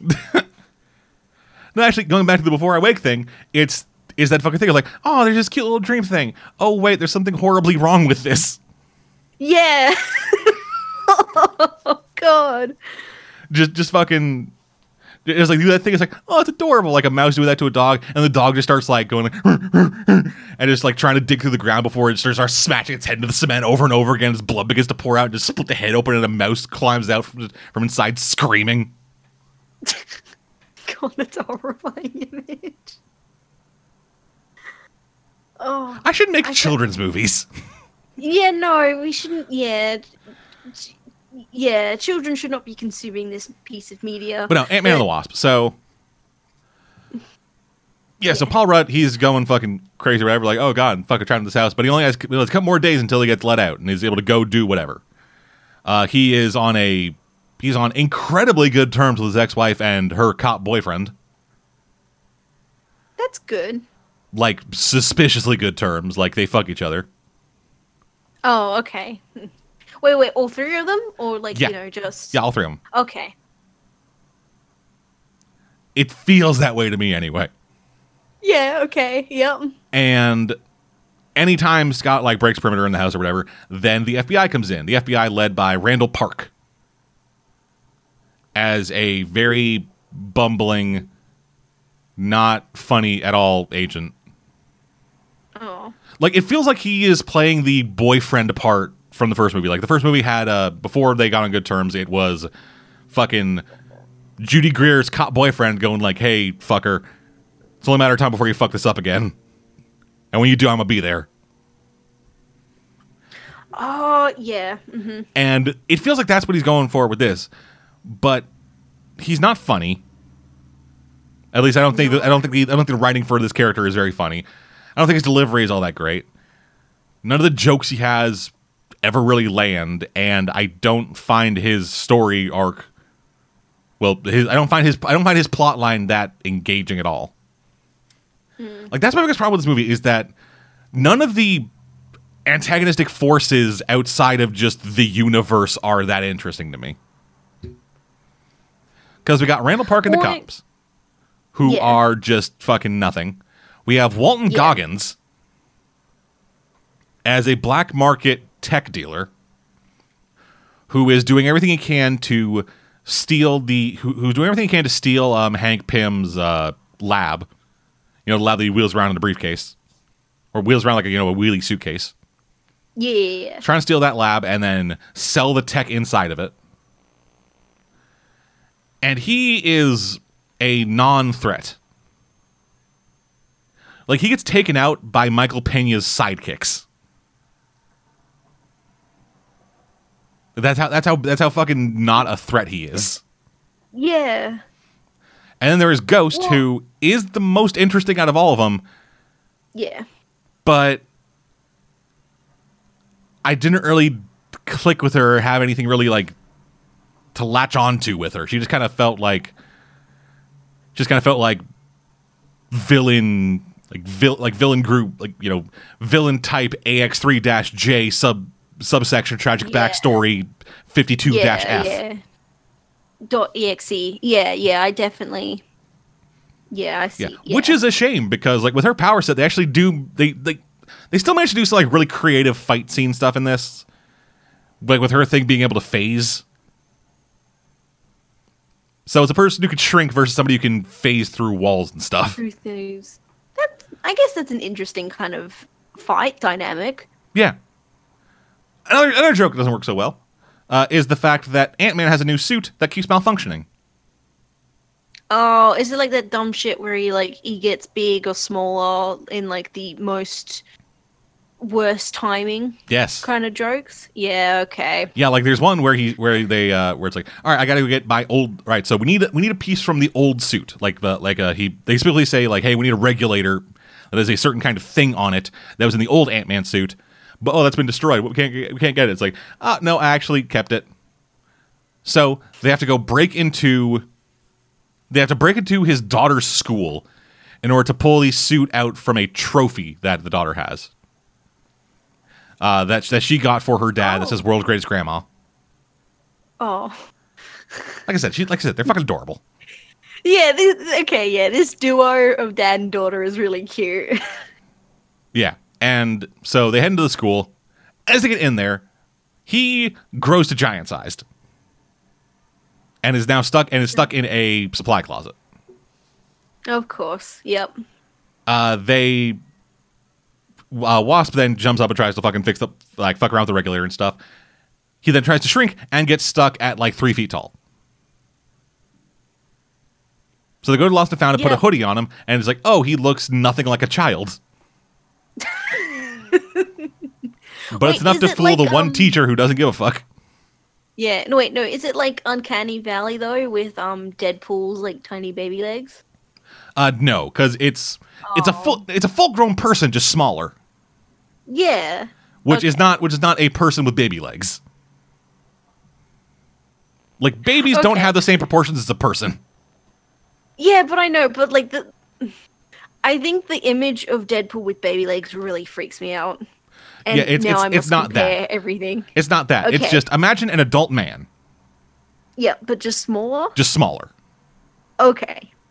That's the proportion. And yeah, like, they don't get pants for him. They don't get shoes for him. They don't get anything. It's just in the Ant-Man suit with a hoodie on, and that's enough to fool anybody. I mean, the suit has.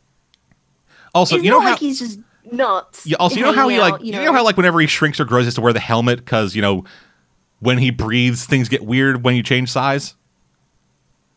Hmm. That's not a thing anymore. There are multiple times where he shrinks and grows and then takes the helmet off. Oh, okay. Which is just weird to me. Yeah, I guess I mean, they're dealing with the fact that this is post-Infinity War, but also pre-Infinity War, so I guess you just do whatever. Anyway, so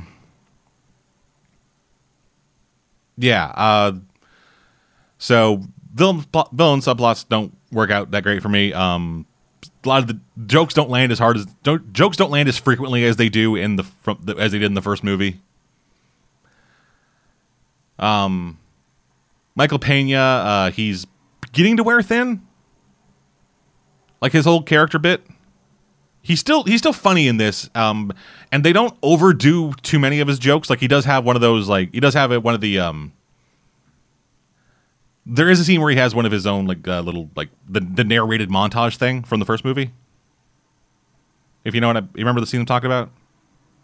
No, I did not watch the first movie. Okay, so in the first movie, there are a couple of bits where Michael Pena just starts, talking very fast, describing a series of events that led to a certain thing happening. And what it would do is it would actually have these scenes, and it would have people, but they would be people dubbed by Michael Pena.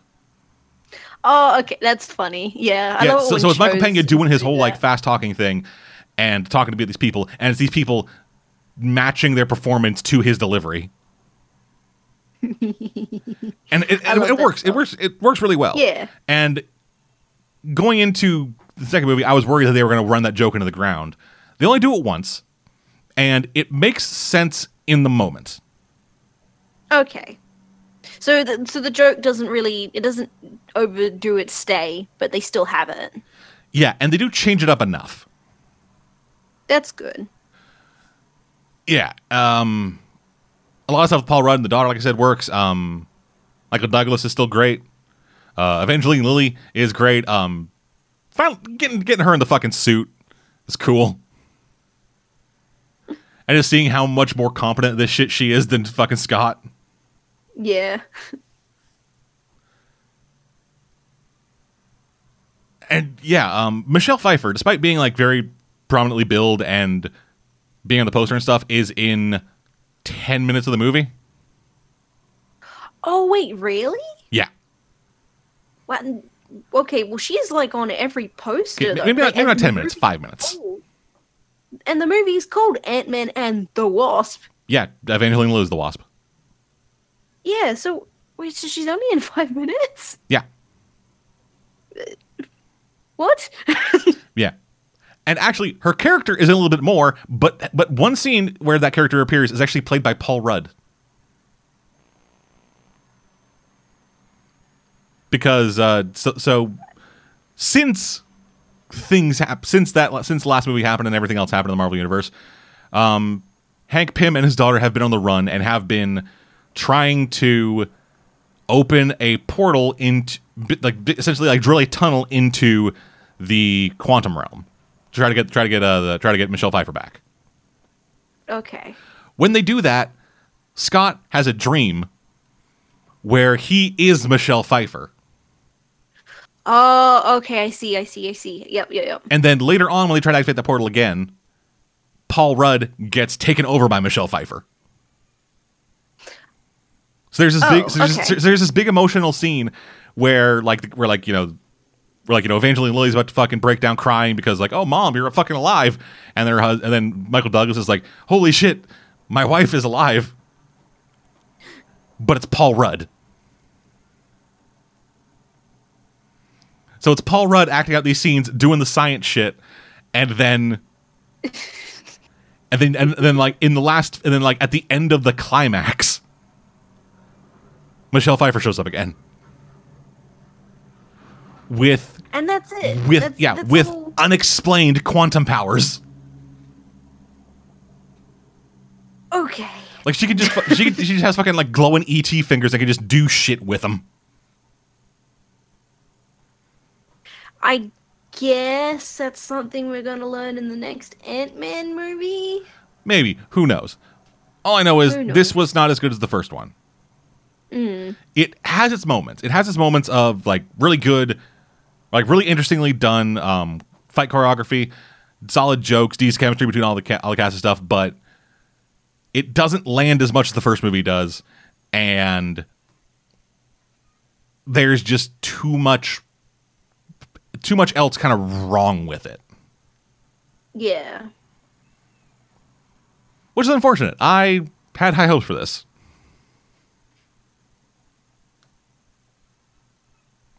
Yeah, so that kind of sucks. Yeah, I mean, it's kind of a Marvel movie, and they're going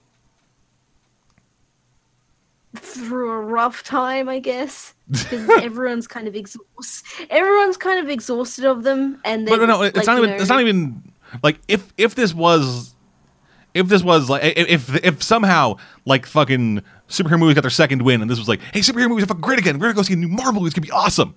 Even if it was that, this movie still would not be that great. Okay. Yeah, I see you. Like, this is a real middle of the road movie. Okay. But okay, so it has ups, has its downs, but it's still an all right.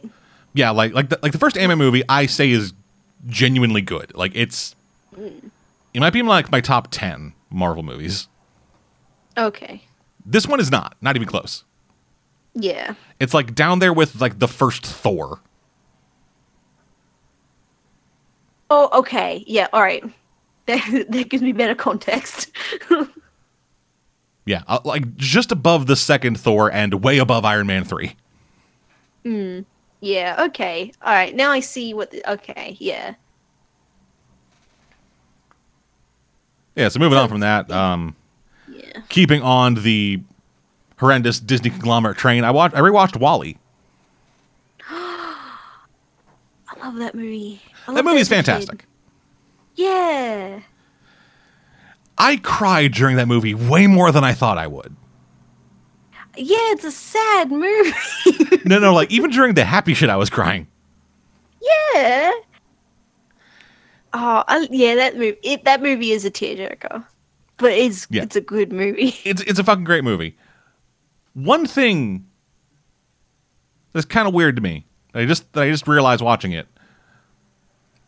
All these robots are sentient. Yes.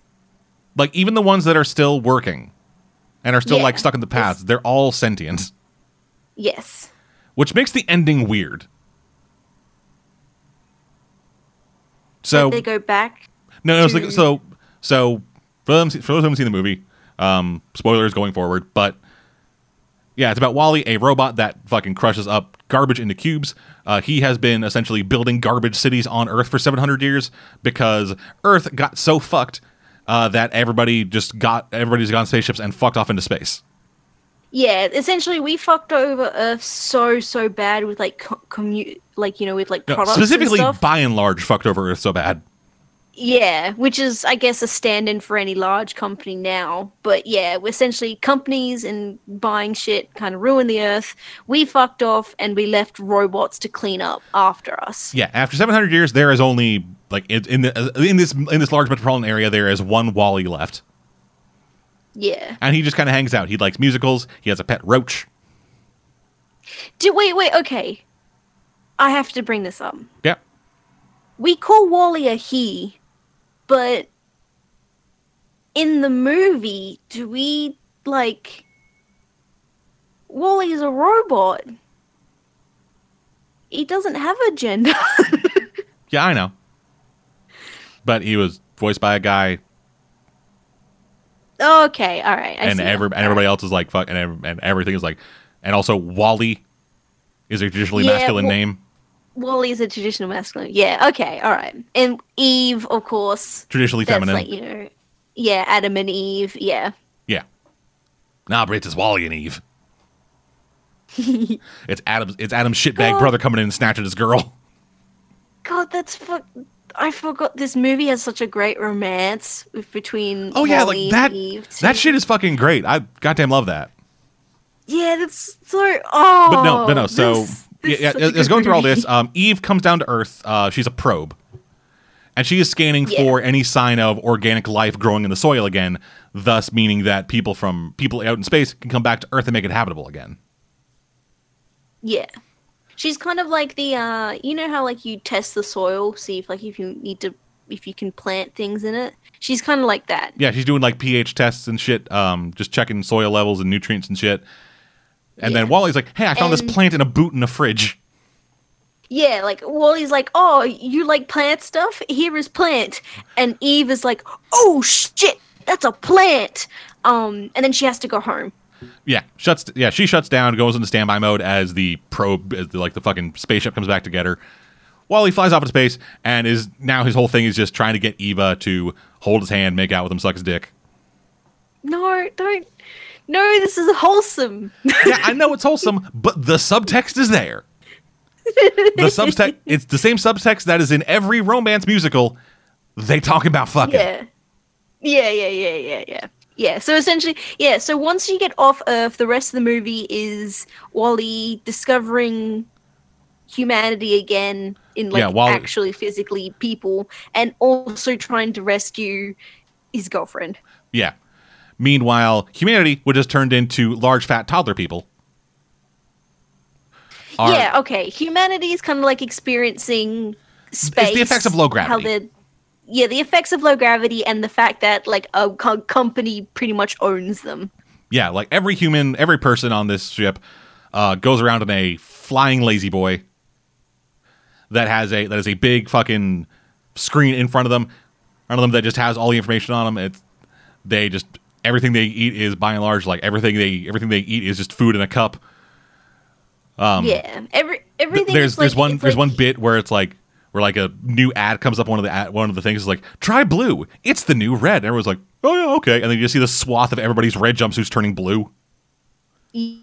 Yeah. Because like individuality and like individuality and thought and stuff is very much removed.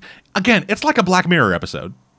Yeah. They're not subtle with the text here. It's very much like, oh yeah, this is people being brainwashed by consumerism. But Yeah. like, it's a funny kids movie. Yeah, but anyway, during the course of this, Wally gets severely injured. Some fucking chip gets fried and he gets half crushed. Yeah. Bring him back down to Earth, where Eve then fucking flies over to his fucking thing or whatever, uses his spare parts that he cannibalized from all the other dead Wallies to fix him up and put it back together. And then at that point, he doesn't have a personality anymore. Which is weird because every robot that we've seen has a personality pre-baked into them. Yes. It seems like it's part of their base coding. Yeah, there's the cleaning robot who's a piece of shit, and yeah, like he's very much like, hey, I clean, and then like I follow this track, but oh, there's dirt off the track, and so we see him like contemplate it, get scared, but realize it's his job, jump off, and then like huddle up, waiting for the horrible thing to happen to him. Like it wasn't like he was programmed to never leave the rail. It was like he was told not to leave the rail or something terrible would happen to him. It's like you've been taught don't go off the track, and then he was like, oh shit, but I'm gonna go off the track. Yeah. It looks like a conflict of what he's been told to do. But then he's like a piece of shit for the rest of the movie. Yeah, and then you got like Otto, the autopilot, who doesn't have some fucking hidden director or whatever. He just has a literal video of a person telling him, don't let them come back. Yeah, the autopilot is kind of like, he's a reference to HAL from... Yeah, he is a ship wheel with a HAL 9000 eye. Yeah, essentially. And something I didn't notice like when I first saw it, because when I first saw this movie, I think I was like 10. Yeah. But I don't like think he was that young. Okay, yeah. It was this movie 2008? Yeah. So I was 16. Let me have a look. Yeah, I would have been more that age with being 8 at the time. Okay, so I was 16 when the movie came out, and I saw it. I wasn't really in like a film criticism mode yet, or like film analysis mode, so I didn't notice it when I first saw it. But I kind of just love there's this wall of captains where we see like a photo of the captain and Otto's in the background. Just every photo as the people get more and more fat and plump and fucking just like livestock-ish. Just Otto gets closer and closer and closer to the camera. Yeah, I know. It's like in the background, very good. Like in the first photo, it is like stern captain man. Like he's got like a salt and pepper beard, and it's just like, yes, I'm there. And Otto is just in the background, just way in the background. It just gets closer and closer and closer until you get to the most recent captain, where Otto is as big as the captain.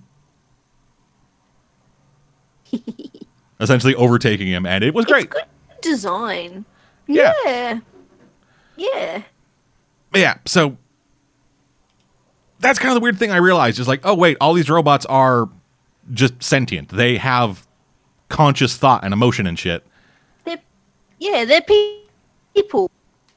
Yes, but then if they are people, why did Wally go back to just I am an emotionless robot, let me crush all this shit and go away? Like, it wasn't even like he didn't have memories thing. If it was just like it was like he wakes up and was like, oh, what's this? Hey, who are you guys? Okay, oh, this is all this weird shit. I might as well just crush this. No, it is I have no emotions. Crush, move on. When was this point in the film? Was this before? That's the end. That's the end? Yeah, so the end is Eva fucking Static Shock kisses him, and then he does the eye thing to like say, "Hey, I have a personality again now. Well, my memories are back, and now, okay. let's fuck while our friends watch." Yeah. Okay. I don't know. Maybe trauma. When a person goes through trauma, do they then become an emotionless robot? Yeah. That's one of the main that's one of the main responses to trauma. Not robotic like this. Like yeah, they'll shut down, but it won't be like I revert back to factory settings. I don't know. I think maybe it was just a scene for them so they could have the kiss scene between him and Eve. Yeah, but they could have had a kiss scene either way because they were gonna kiss. I know, but like, you have that extra spark. I don't know. It just weirds me out that this is a fucking society where robots aren't just fucking robots. They're slaves. They're a class of people in lifelong indentured servitude, like born and raised as a slave race. Because it's not like it's not like some fucking Westworld shit or anything else where they start out as just, hey, we are working off pre-written responses and doing this, and that, and then they begin to form sentience. They are made with sentience and then conditioned to not do anything outside of what they're supposed to be doing. Yeah, that is a bit wrong, isn't it? It's weird as hell. But I mean, I don't think... Oh, and it's kind of a little wrong, but it's also, it can't rest the movie. It's not something that like we have as a like point of contention. Is like, oh, this happened, so this movie is bad. No, it's not that. It's just I can't not see it now. Yeah, I see you. Yeah, because now whenever you're gonna rewatch it, you're just gonna think about it. You're just gonna think about that. Yeah, just like the fucking Wall A units, the big ass Wall units in the fucking like ship garbage thing. Like, they're down there doing their job. They see Wally, and are like, oh, fuck, we should not destroy him. And then as they're leaving, they both wave to him goodbye. Oh, that's just sweet. Yes, but then you remember that for the rest of the movie, those giant crash compacting robots are down there in the literal shithole of the ship forever, until they are turned off and destroyed because they're no longer needed because the ships are now docked on Earth. That's the thing, like Wally and fucking Eve or whatever, and all his fucking compadre of weird assholes, they'll be fucking fine because those are the disciples of Jesus. Every other robot on that ship, they're gonna die.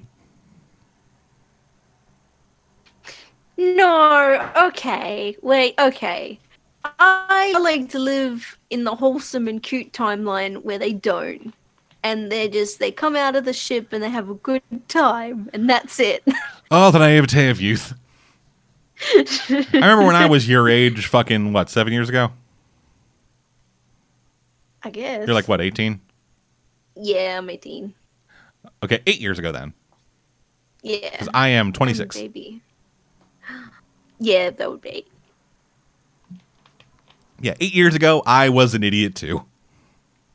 No, I took things at face value. Better. I took things at face value. I was wholesome, and then I fucking clicked on the wrong link, and now I'm a horrible monster.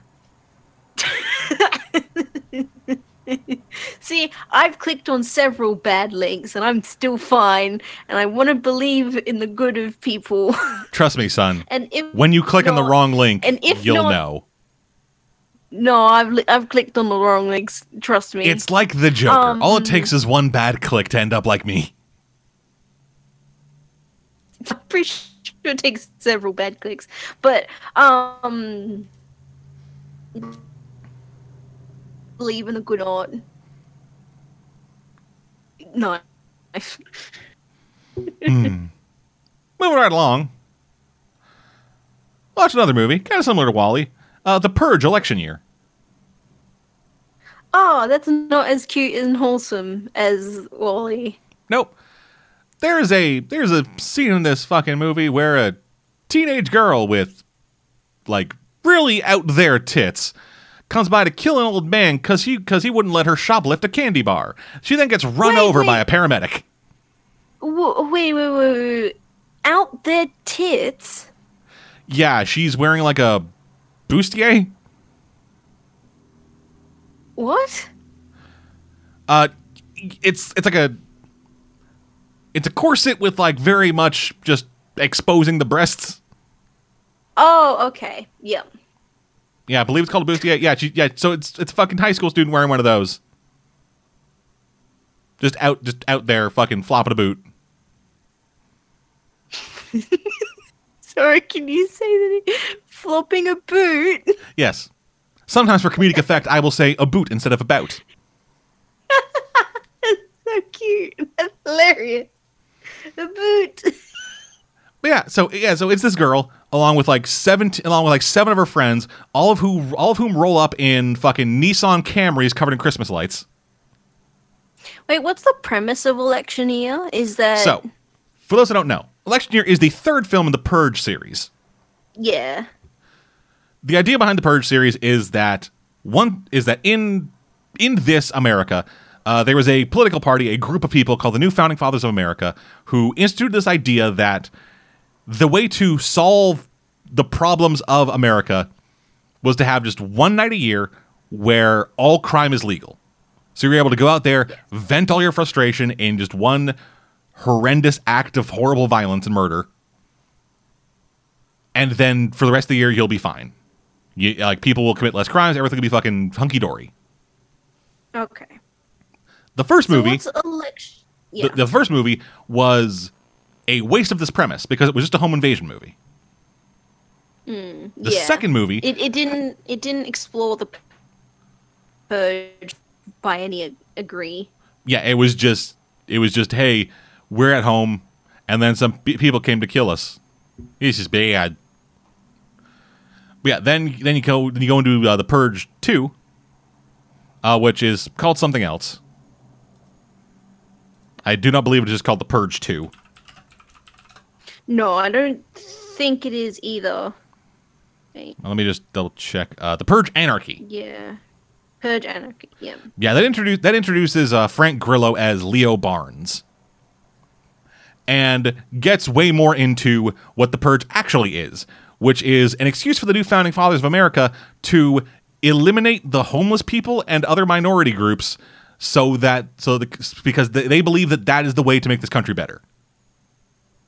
That does sound like what Founding Fathers would say. Yeah. And then you get into the Purge election year, which is Frank Grillo has been hired, Leo Barnes has been hired as the head of security for a senator.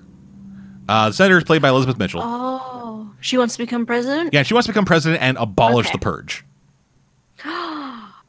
Nice. Okay. Yeah, election year. Yeah, she is running against a New Founding Fathers surrogate, essentially, a priest. Who was like, the Purge is fucking dope. It is great. All the shit's happening. And then... God loves it. Yeah. And then she is like, yo, homeless and poor people. Fucking, let's stop this shit. Yeah. And then the movie is, I only made it about halfway through before I had other stuff to do, but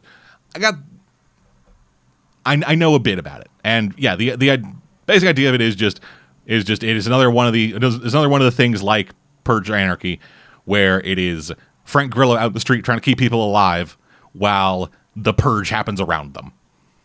Yeah. So wait, but does it like delve into the setting a little more because he's essentially protecting a senator who may or may not become president?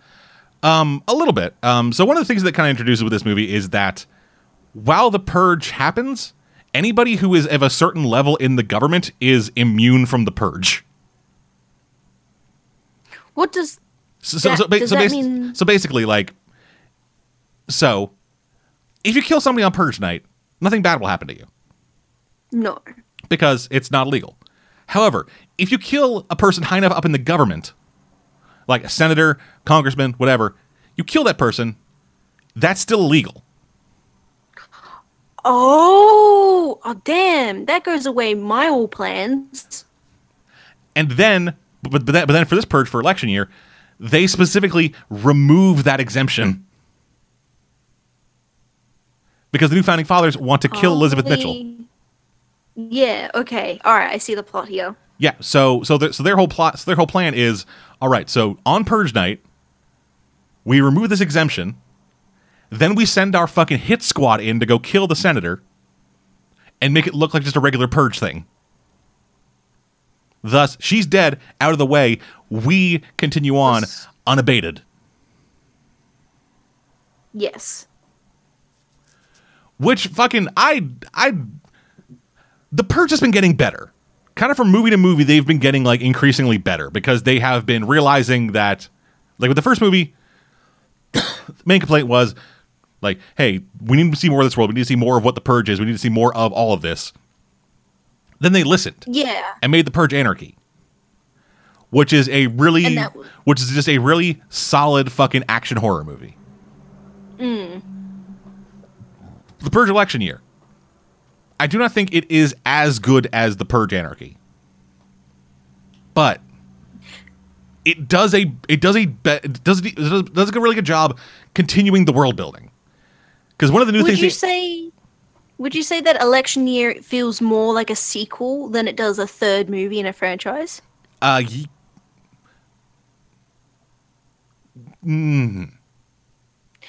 like, okay, kind of yes, kind of no. Because you could take it that maybe Anarchy could be more of a first movie, and that the first Purge is really more just like a tester. So here's the weird thing. Purge. So election year is just straight up a sequel to Anarchy. But with the stakes being what they are, it can't be a second movie. Okay. All right. So it's kind of like a mix of a sequel and a third. Yeah. Okay. Yeah. And but yeah, so one of the things they actually introduce in as a concept in this movie is murder tourists. Oh, from like other countries? Yeah, specifically Russia and South Africa. Yeah. Okay. Yeah, like one of the first like big purge things that we see happen in this is as Frank Grillo and the Elizabeth Mitchell are trying to get away from fucking whatever, they're being hunted down by a drone. So they shoot it out of the sky, and it's like, all right, yeah, so we're be good. Keep moving on, and they get accosted by a bunch of fucking people who pretend to be dead, all dressed up like fucked up Uncle Sam and a fucked up punk rock Statue of Liberty. Of course, yeah. And then you hear the voices like, "We have come to America to indulge in your purge night. It'll be great. We will unleash the beast on you assholes." Okay, yeah. And one of the early things is just a bunch of people like with very thick South African accents, which I don't think I have one yet. I haven't developed a good comedy South African accent. Apparently, South African sounds an awful lot like Australian. Like apparently, it's like, hello, we I've are always South been able African. to tell the difference. Yeah, it's Afrikaners is a language that I don't have enough experience with to actually be able to properly make fun of like I do with other accents. No. Yeah. And we probably shouldn't. No, we should not. Yet. Yet. Oh god. I'll take some classes. I'll watch District 9 a couple more times. Then I'll come back here with a fucking sick Vicus impression and blow you assholes out. Yep, okay. Yeah, it's a simple idea. It's a really fucking simple thing. But it works. I like that. I like this whole idea of just like building on this world. Another thing that they do build in the world, they have purge centric EMTs. There are just some like emergency workers who like it's like all emergency services are suspended in the purge. So there are no EMTs, there are no hospitals. Like if you call 911, you get just fucking nothing. Yeah. But so in this movie, one of our characters is an EMT who on purge night goes out in an armored ambulance and just fucking tries to save people who got shot during Purge shit. I like that idea. I like it because, I mean, I know it's a setting that you're not really meant to take that seriously because, oh, why would the Purge be real? But, like, that's a very real response to the Purge. It's like, oh, everyone's shooting themselves. I don't want everyone to die. Yeah. So I will save them. Yeah, that's a very human response. Yeah.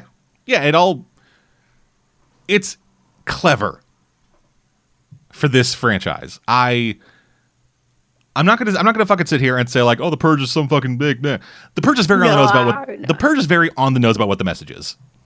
Yeah, Purge knows that it's the Purge. Yeah, like, but one of the posters for the first Purge has a red baseball cap that says the first Purge on it in the same font as Make America Great Again. Yeah, They know what they're doing. Yeah, they know what they're on about. Yeah, they know that fucking nobody comes here for fucking subtle imagery and subtext and shit. They are here for murder and guess what? Fuck everything. Yeah, they're here for blood and gore, and that is what they will get. Yeah, the political message, they know. It's baked into the fucking premise. Yeah. But yeah, I'm surprisingly finding myself more and more a Purge fan. So much so that I'm actually really interested in seeing the first Purge.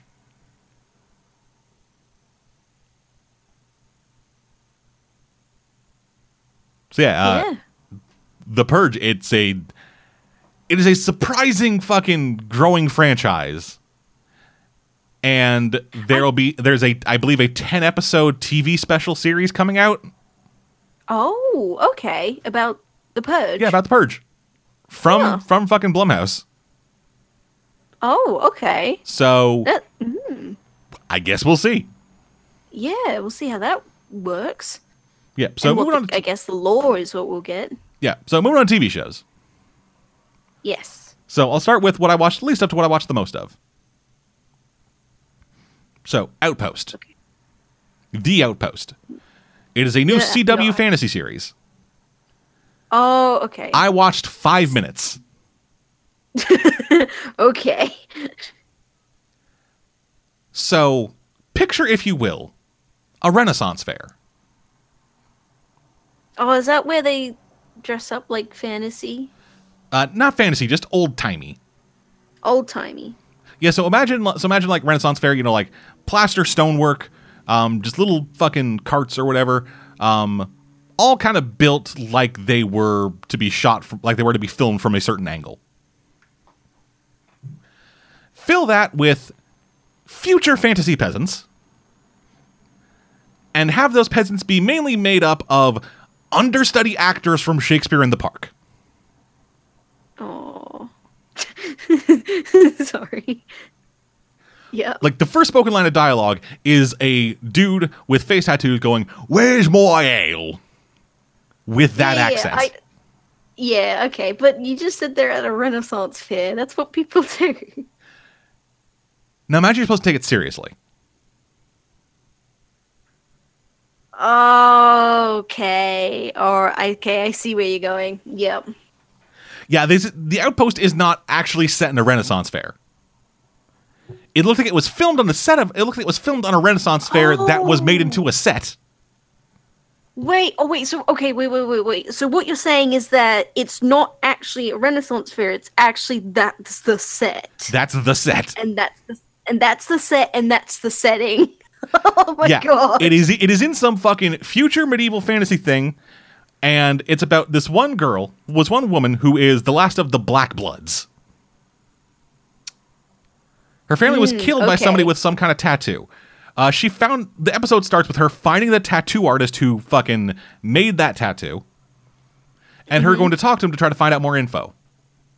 Then the guards come in, and it turns into a big fucking brouhaha as one of the guards has an itchy trigger finger and shoots a guy running a stall because he tries to run away. Is it not guns? Like crossbows? Yeah, it's fantasy. Fantasy, okay. Yeah. I mean, that could mean a lot of things. It's medieval. Okay, yeah. Yeah, it's future medieval, I think. Because it's not like actual medieval. Because, like, the style of tattoos and also like other shit, it has the trappings of future. It has the trappings of future medieval. Yeah. Okay. I see. Yeah. I see what you're on about. Yeah. Yeah. So turns into a big fucking brouhaha. Everybody's fucking getting cut down with swords and stuff. Nobody bleeds at all, and the swords barely touch people. It's all horribly choreographed and acted. And then they do the thing that all cheap fantasy movies do. They run into the woods. Yes. Because no matter what you do to the woods look like fantasy. Yeah. And it's also, you don't have to do the set design because there's no set design. Just find a neat looking log. Yeah. Find a good patch of trees and you've done it, boys. Yep. Oh, it's sad.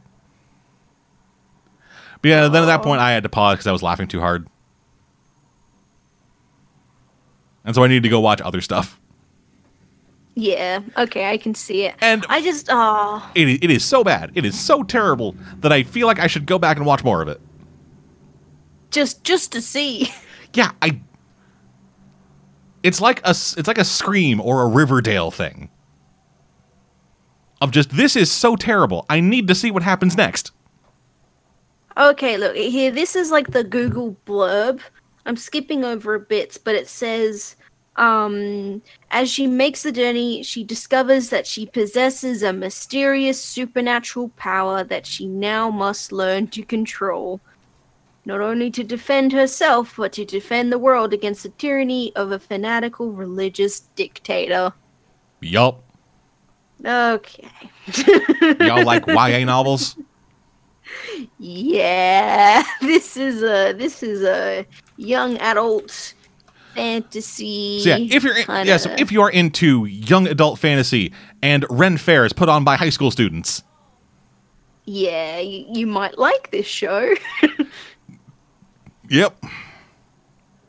Anywho, moving right along. You may notice that I've mentioned Black Mirror a couple times this episode. That's because I watched Black Mirror.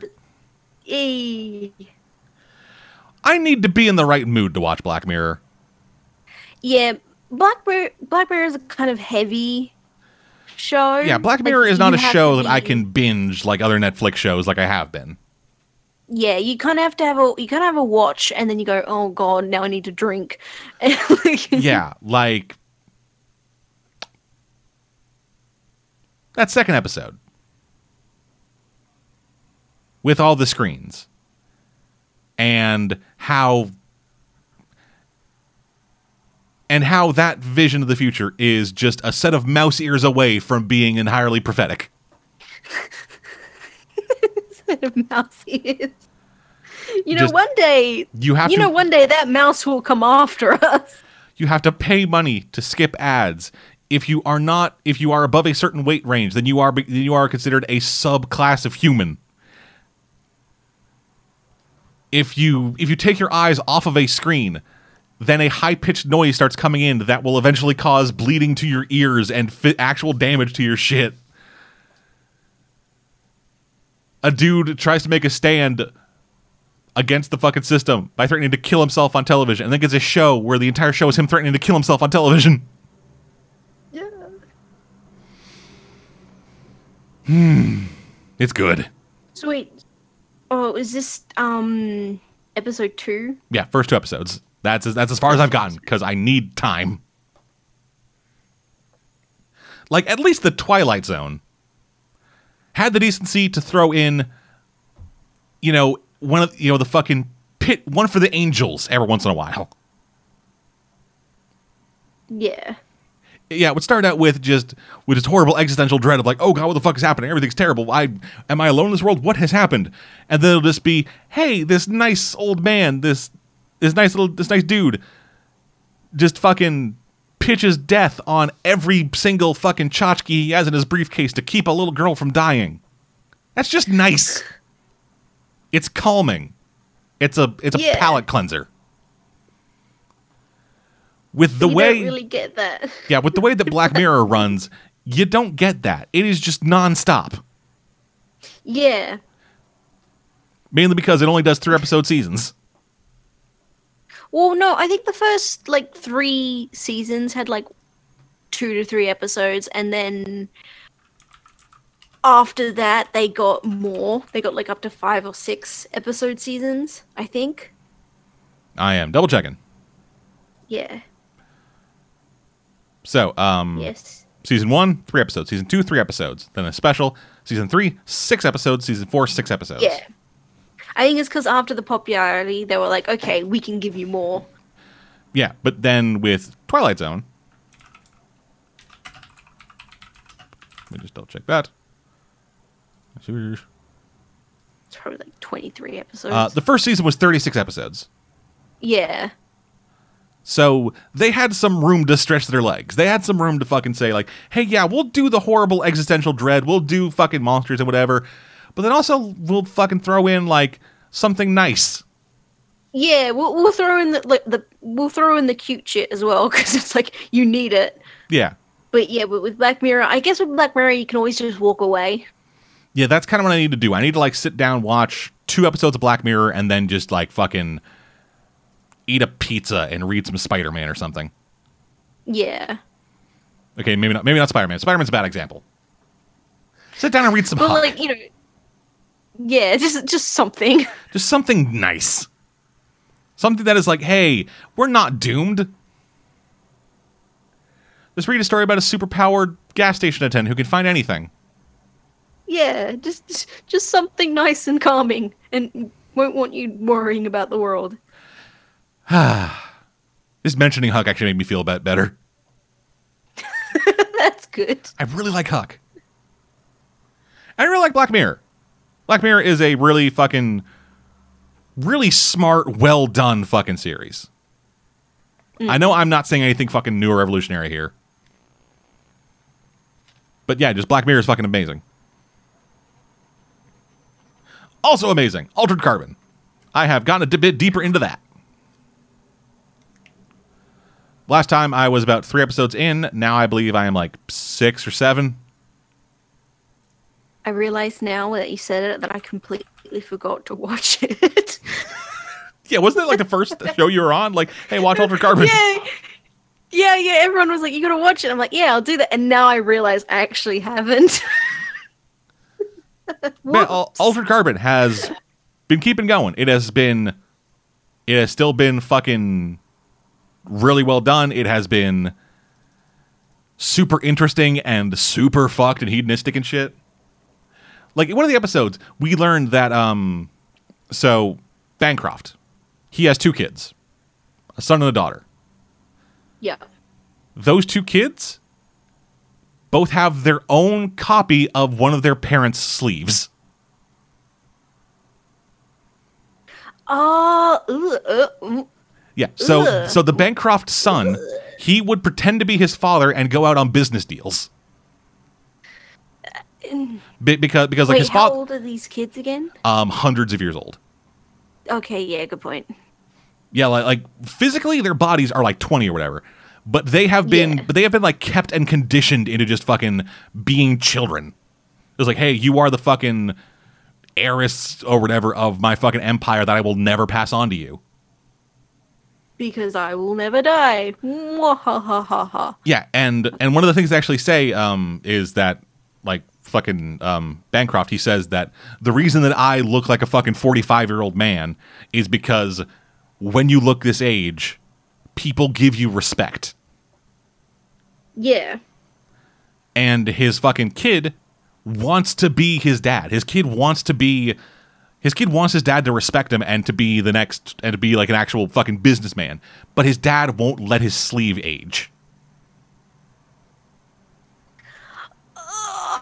So instead what he does is he spins himself up in a sleeve of his dad's and then goes out and conducts business as his dad.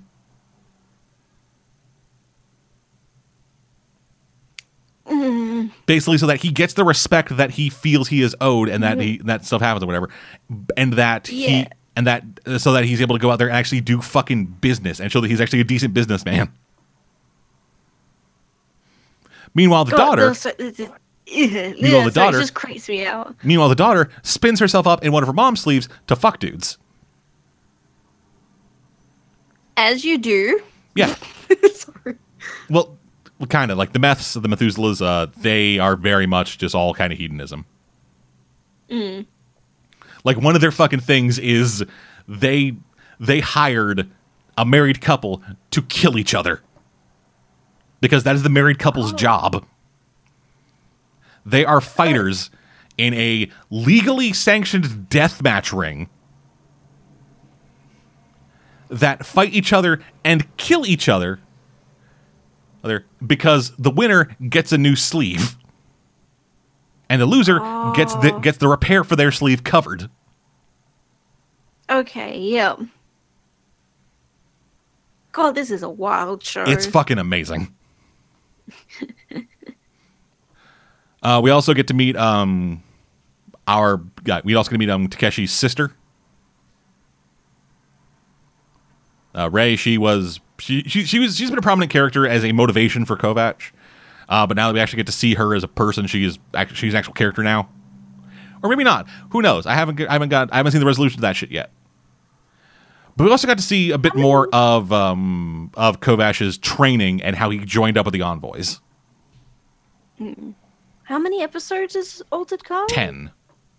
10. Only one season? So far, yes. I believe they have confirmed a second season. Probably. I mean, it got a lot of buzz when it first came out. So Yeah, I did get a lot of buzz, but same time, it's based off of a book. Oh, yeah. Good point. Okay, yeah. Yeah. Oh, fucking another fun thing. I finally got to the fucking episode where Max Headroom shows up. That guy, that actor, I can't remember his fucking name.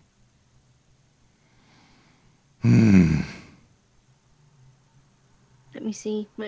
Fuck. Matt Frewer. Yeah, Matt Frewer is in it. He plays a character called Carnage. He runs a fight den. And he has a skin that has some kind of fucking tech under it that lets it, like, reshape its bone structure whenever it wants. Okay. No. Mm-mm. Yeah, no. and so Matt Frewer with his fucking weird cartoon demon face, then exaggerated a bit more from like giant stupid fucking hair and weird alienating contact lenses, and then also having prosthetics underneath his own fucking skin. It is great. I fucking love Matt Frewer. And I love Altered Carbon. It is a fantastic show. And then, yeah, final thing that I didn't put on my list because I forgot about it. I have been binging Brooklyn Nine-Nine. I love that show. Netflix, give me the next season. I want season 5 now.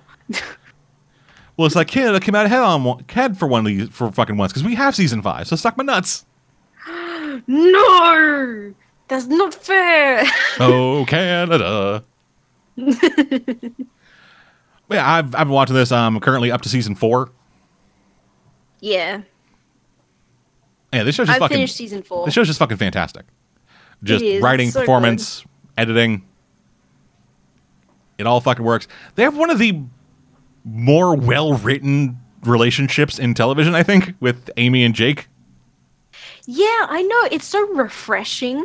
Yeah, it's like, you knew they were going to get together from the start, but it's like, oh. Yeah, but it goes about it in a more natural way. Yeah. Like it isn't just like some will they won't they bullshit or anything else like that. It is like they work together. They fucking have good chemistry together. They play off each other really well, and then they get into a relationship, and it's the same kind of thing, just more so. Yeah, and they're together, and like, it's really nice. Yeah, it's just fucking refreshing and well written, and fuck me, it's so good. Yeah, I can't wait. I can't wait for season 5 to come to Australian Netflix. I can't wait for fucking season 6, I miss man. it. I miss Brooklyn Nine-Nine. I want to watch more. Good everyone watching then. On to news. So first up, some interesting news. Oh, yes. So Nicolas Cage. Oh, he's back? He never left. So Nicolas Cage Nicolas Cage has been cast in Spider-Man Into the Spider-Verse, the upcoming massive Spider-Man movie. Oh, wait, is that the animated? Yeah. The one with Miles Morales, Spider-Gwen, regular Spider-Man. Yeah. Yeah, Nicolas Cage is in it as Spider-Man Noir. Wait, what? I'm sorry. Wait, Nicolas Cage is going to be a Spider-Man? Nicolas Cage is going to be a Spider-Man. That's awesome. And this is in the same year that Nicolas Cage plays Superman. Wait, what? In Teen Titans Go to the Movies, the Teen Titans Go film, Nicolas Cage does the voice of Superman. What? Fulfilling the dream that never came to fruition with the Tim Burton Superman movie. This is wild. Yeah. I can't. So Nicolas Cage has been Ghost Rider. Wait, is that the right one? Yep, he's been Ghost Rider. He's been Ghost Rider. He's been the Bad Lieutenant. Spider-Man.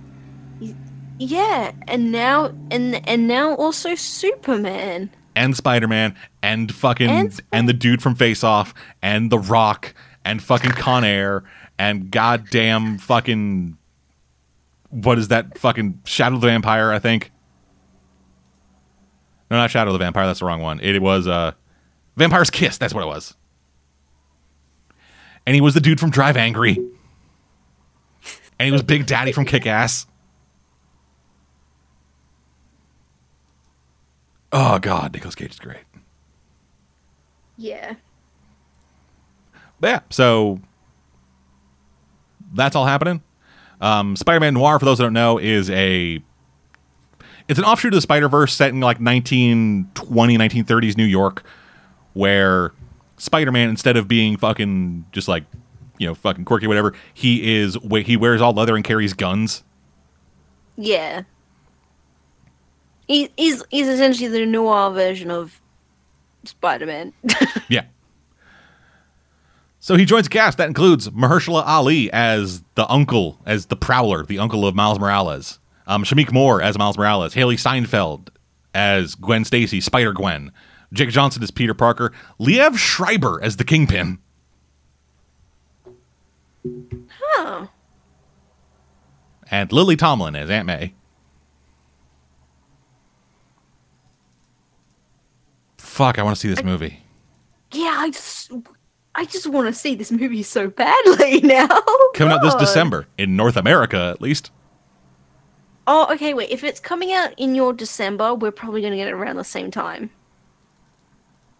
You say that now, but watch it come out in fucking June. Yeah, probably.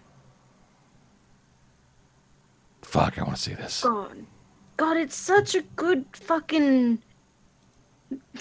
I love the cast list because it's Spider-Man. Yep. Spiderman. Anywho, moving right along. According to reports from Variety, Idris Elba is in talks to star as... Yeah, Idris Elba is in talks to play the villain for the upcoming Fast and Furious spinoff starring Jason Statham and Dwayne The Rock Johnson. Okay, I'm glad Idris Elba is getting a paycheck. Yeah, so the movie, Hobbs and Shaw, as it is called, is going to be directed by David Leitch. Hope I'm pronouncing that name right. He was the director of Deadpool 2 and the co-creator and co-director of the John Wick movies. Oh, this is actually giving me a little hope. Yep, so he's directing it, and The Rock and Jason Statham are both going to be reprising their role as Special Agent Luke Hobbs and Deckard Shaw from the Fast and Furious film franchise. Yeah, okay. It is set to come out July 26th next year. Oh, okay. All right, then. I believe that's I don't know. There are a lot of fucking dates on here. Articles are weird. Yeah, and I mean, dates don't always mean what they are. But yeah, that's happening. I've always been a fan of Fast and Furious. Yeah, I mean, I've only really known them as the car movies. Yeah, well, to be fair, that's what they are. Yeah. They're the movies where people drive fast cars. Yeah, exactly. The fast cars, there's people there, more cars. Yeah. Cars on top of cars on top of cars. Yeah, they're just cars. I think the 8th one where there is a wave of zombie cars.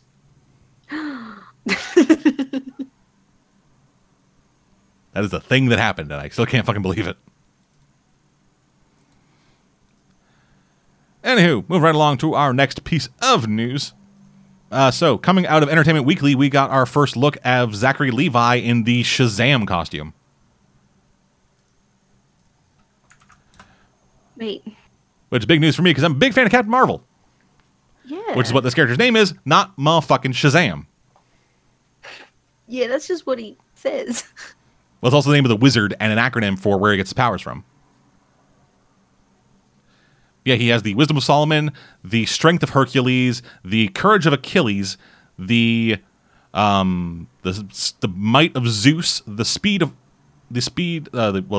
something of another A, and then the speed of Mercury. I can never remember that fucking second A. Wait, Ares, Artemis? Stamina of Atlas. Atlas. Yeah, that's what it fucking was.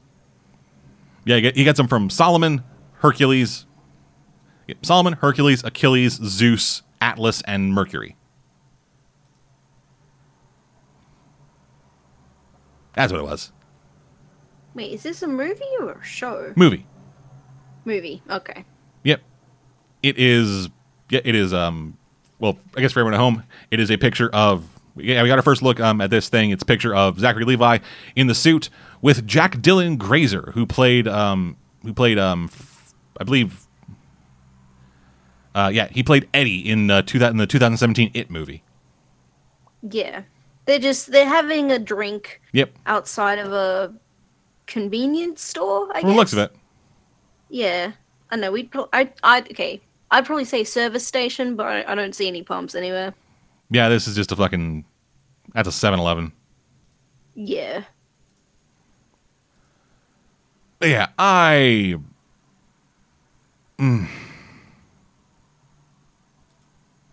want to see a Captain Marvel movie. Yes. I love that character. Billy Batson is just a cool fucking dude. I think he can make a solid fucking all that shit. And on top of this, Jimon Honsu has also been cast to play the Wizard in Shazam. Which that's a fucking get. Yeah. But it's a DCEU movie. So it's going to be dog shit. Yeah. Yeah. It's from the director of Lights Out and Annabelle Creation. Such a bad fucking movie. Yeah. Oh. And that is a problem. And fuck it, the villain's fucking Dr. Savannah. It's not just goddamn Black Bolt again. It is actually, it's not just going to be, hey, I got the fucking... It's not going to be hero versus evil version of hero. It's going to be hero versus somebody else, and that somebody else played by Mark motherfucking Strong. So we have such a good fucking cast. And it's going to be dog shit.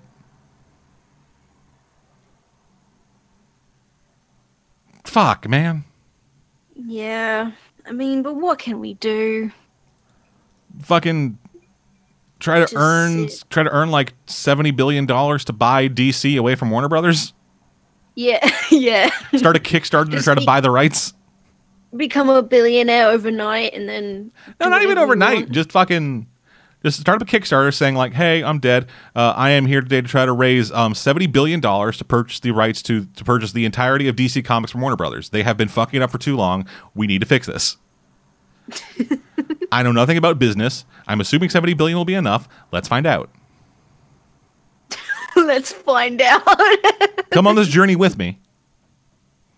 And you will have a .0.000000000000000000001% stake in DC Comics as a company.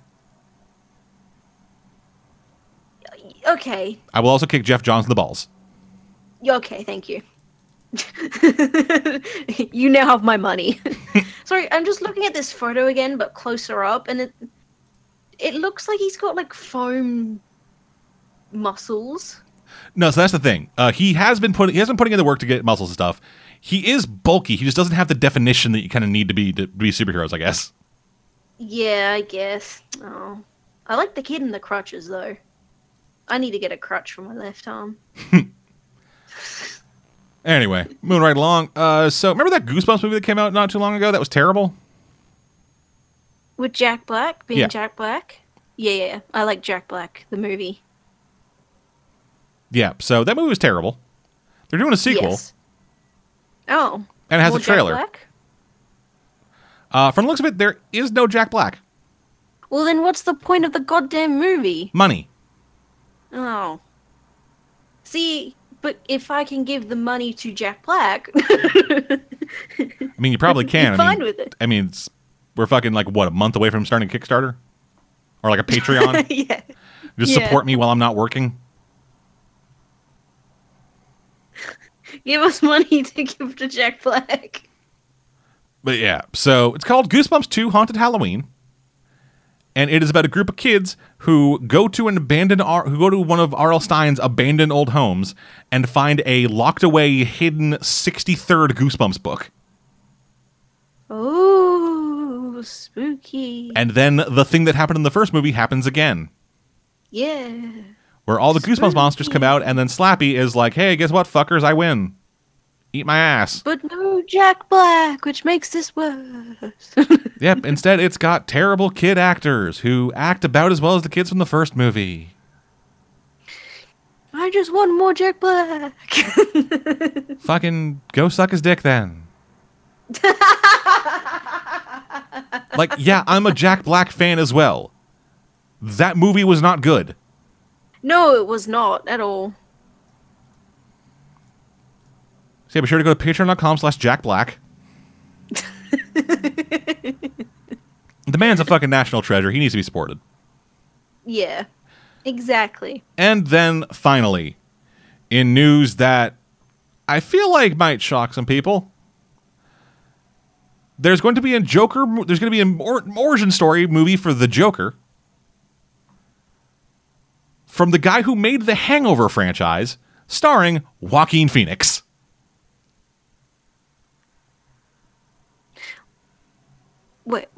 Wait. Yes.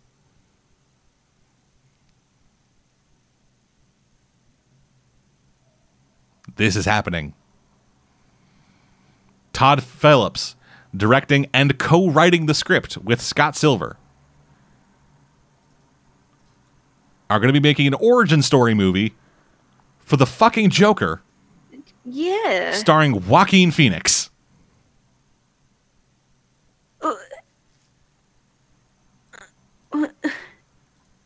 Really? Him? Yes. That's what we're going with. Warner Brothers has described the movie as, quote, an exploration of a man disregarded by a society that is not only a gritty character study, but also a broader cautionary tale. Can we not focus on the Joker anymore? No, we can't. Can we? The Joker is the best villain. Thus, we have to explore every aspect of his character, even when that would destroy his character. Apparently, his siblings' names are River Phoenix, Rain Phoenix, Summer Phoenix, Liberty Phoenix, and Joden Bottom. Do you mean Joaquin Phoenix's siblings or the Joker siblings? No. Is this movie about Joaquin Phoenix becoming the Joker? Yeah. Like, in this world, Joaquin Phoenix never became an actor and instead just was in Gotham City one day and then got some fucking chemical shit spilled on him by Batman and then becomes the Joker. If that was the actual movie, if the movie was about Joaquin Phoenix being turned into the Joker, I would be totally down for it. Yeah, I'd be more here for it than It just won't be an origin that. story. It will not be that. It won't. It will instead be, hey, this criminal is insane. They then spilled chemicals on him. Then he was the same criminal, but different colors. Yeah, he now has green hair, which you can easily do with a lot of bleach and the right dye. I hate Joker origin stories because every Joker origin story, except for the Killing Joke, makes him already crazy. Yeah. Like, I know however much Alan Moore and everybody else fucking hates the Killing Joke, because the Killing Joke is a story that has not aged well at all. No, it has not at all. The one thing that has aged well is this origin story for the Joker that they give. So much so that has been the established fucking origin story for the Joker for most people. And the whole fucking credo at the end of it, just the difference between Batman and the Joker is one bad day. That's the fucking whole fucking thing. Yeah, the Joker was just a fucking regular dude, and then something happened that made him the Joker. Having him already be crazy defeats the purpose of him becoming the Joker. Yeah, because then he's just the Joker, but not. Yeah, he's just the Joker, but less on brand. Yeah. Nobody really gets that. No fucking person making movies understands that about the Joker. No. Hell, DC Comics released a book that was just the Joker. Like, they did 2 books from Brian Azzarello. One of them was called Luthor, one of them was called Joker. The Luthor book was a Superman story told from the point of view of Lex Luthor. So we got to see inside Luthor's head and how he views the world, especially Superman. And Superman looked like a fucking monster. Which is how Lex Luthor sees him. With the Joker book, we didn't get inside the Joker's head. We instead got inside the head of somebody who was the Joker's best friend for about a week and a half. Which is how you should do it. The Joker is interesting the less we know about what he is thinking and doing. Yeah, because then once you remove the mystery, you've kind of removed the Joker. Yeah.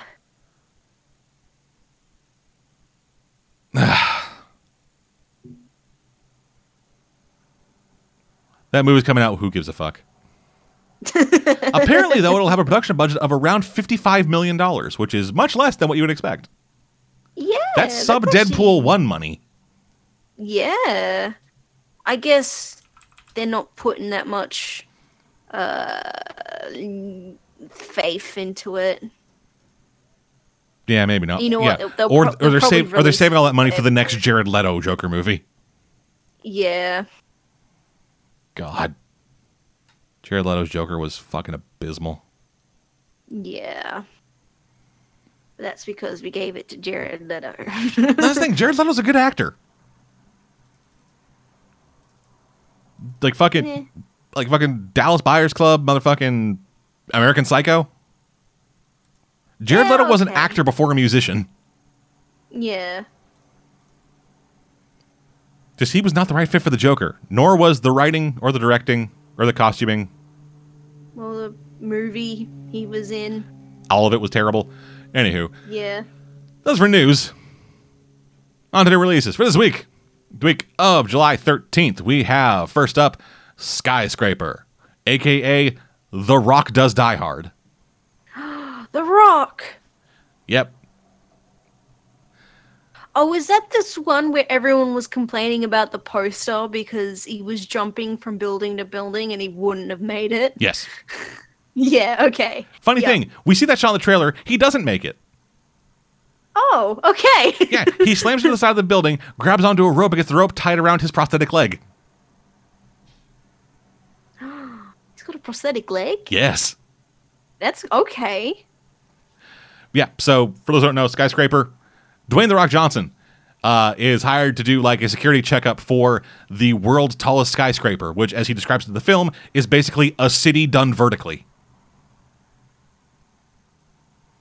He, his wife, and his 2 kids, they live in one floor, which has a park in it.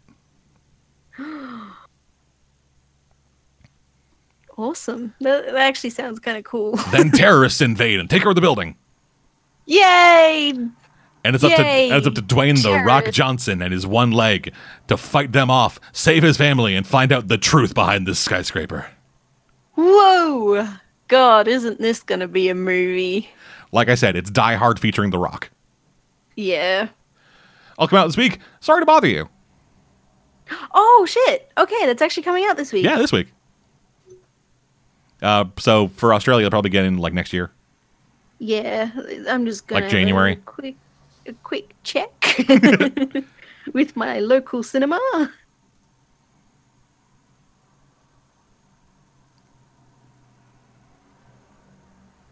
I just went to the Rotten Tomatoes page to see more about it, and the feature image they have for it is Tessa Thompson in a shirt that says "The future is female ejaculation." God, I want to see this. Yeah, it's not coming out. Suck it. Ugh.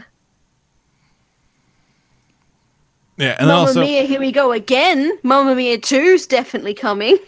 oh, word. Word. How does that have a sequel? Um, What is a sequel to Mamma Mia?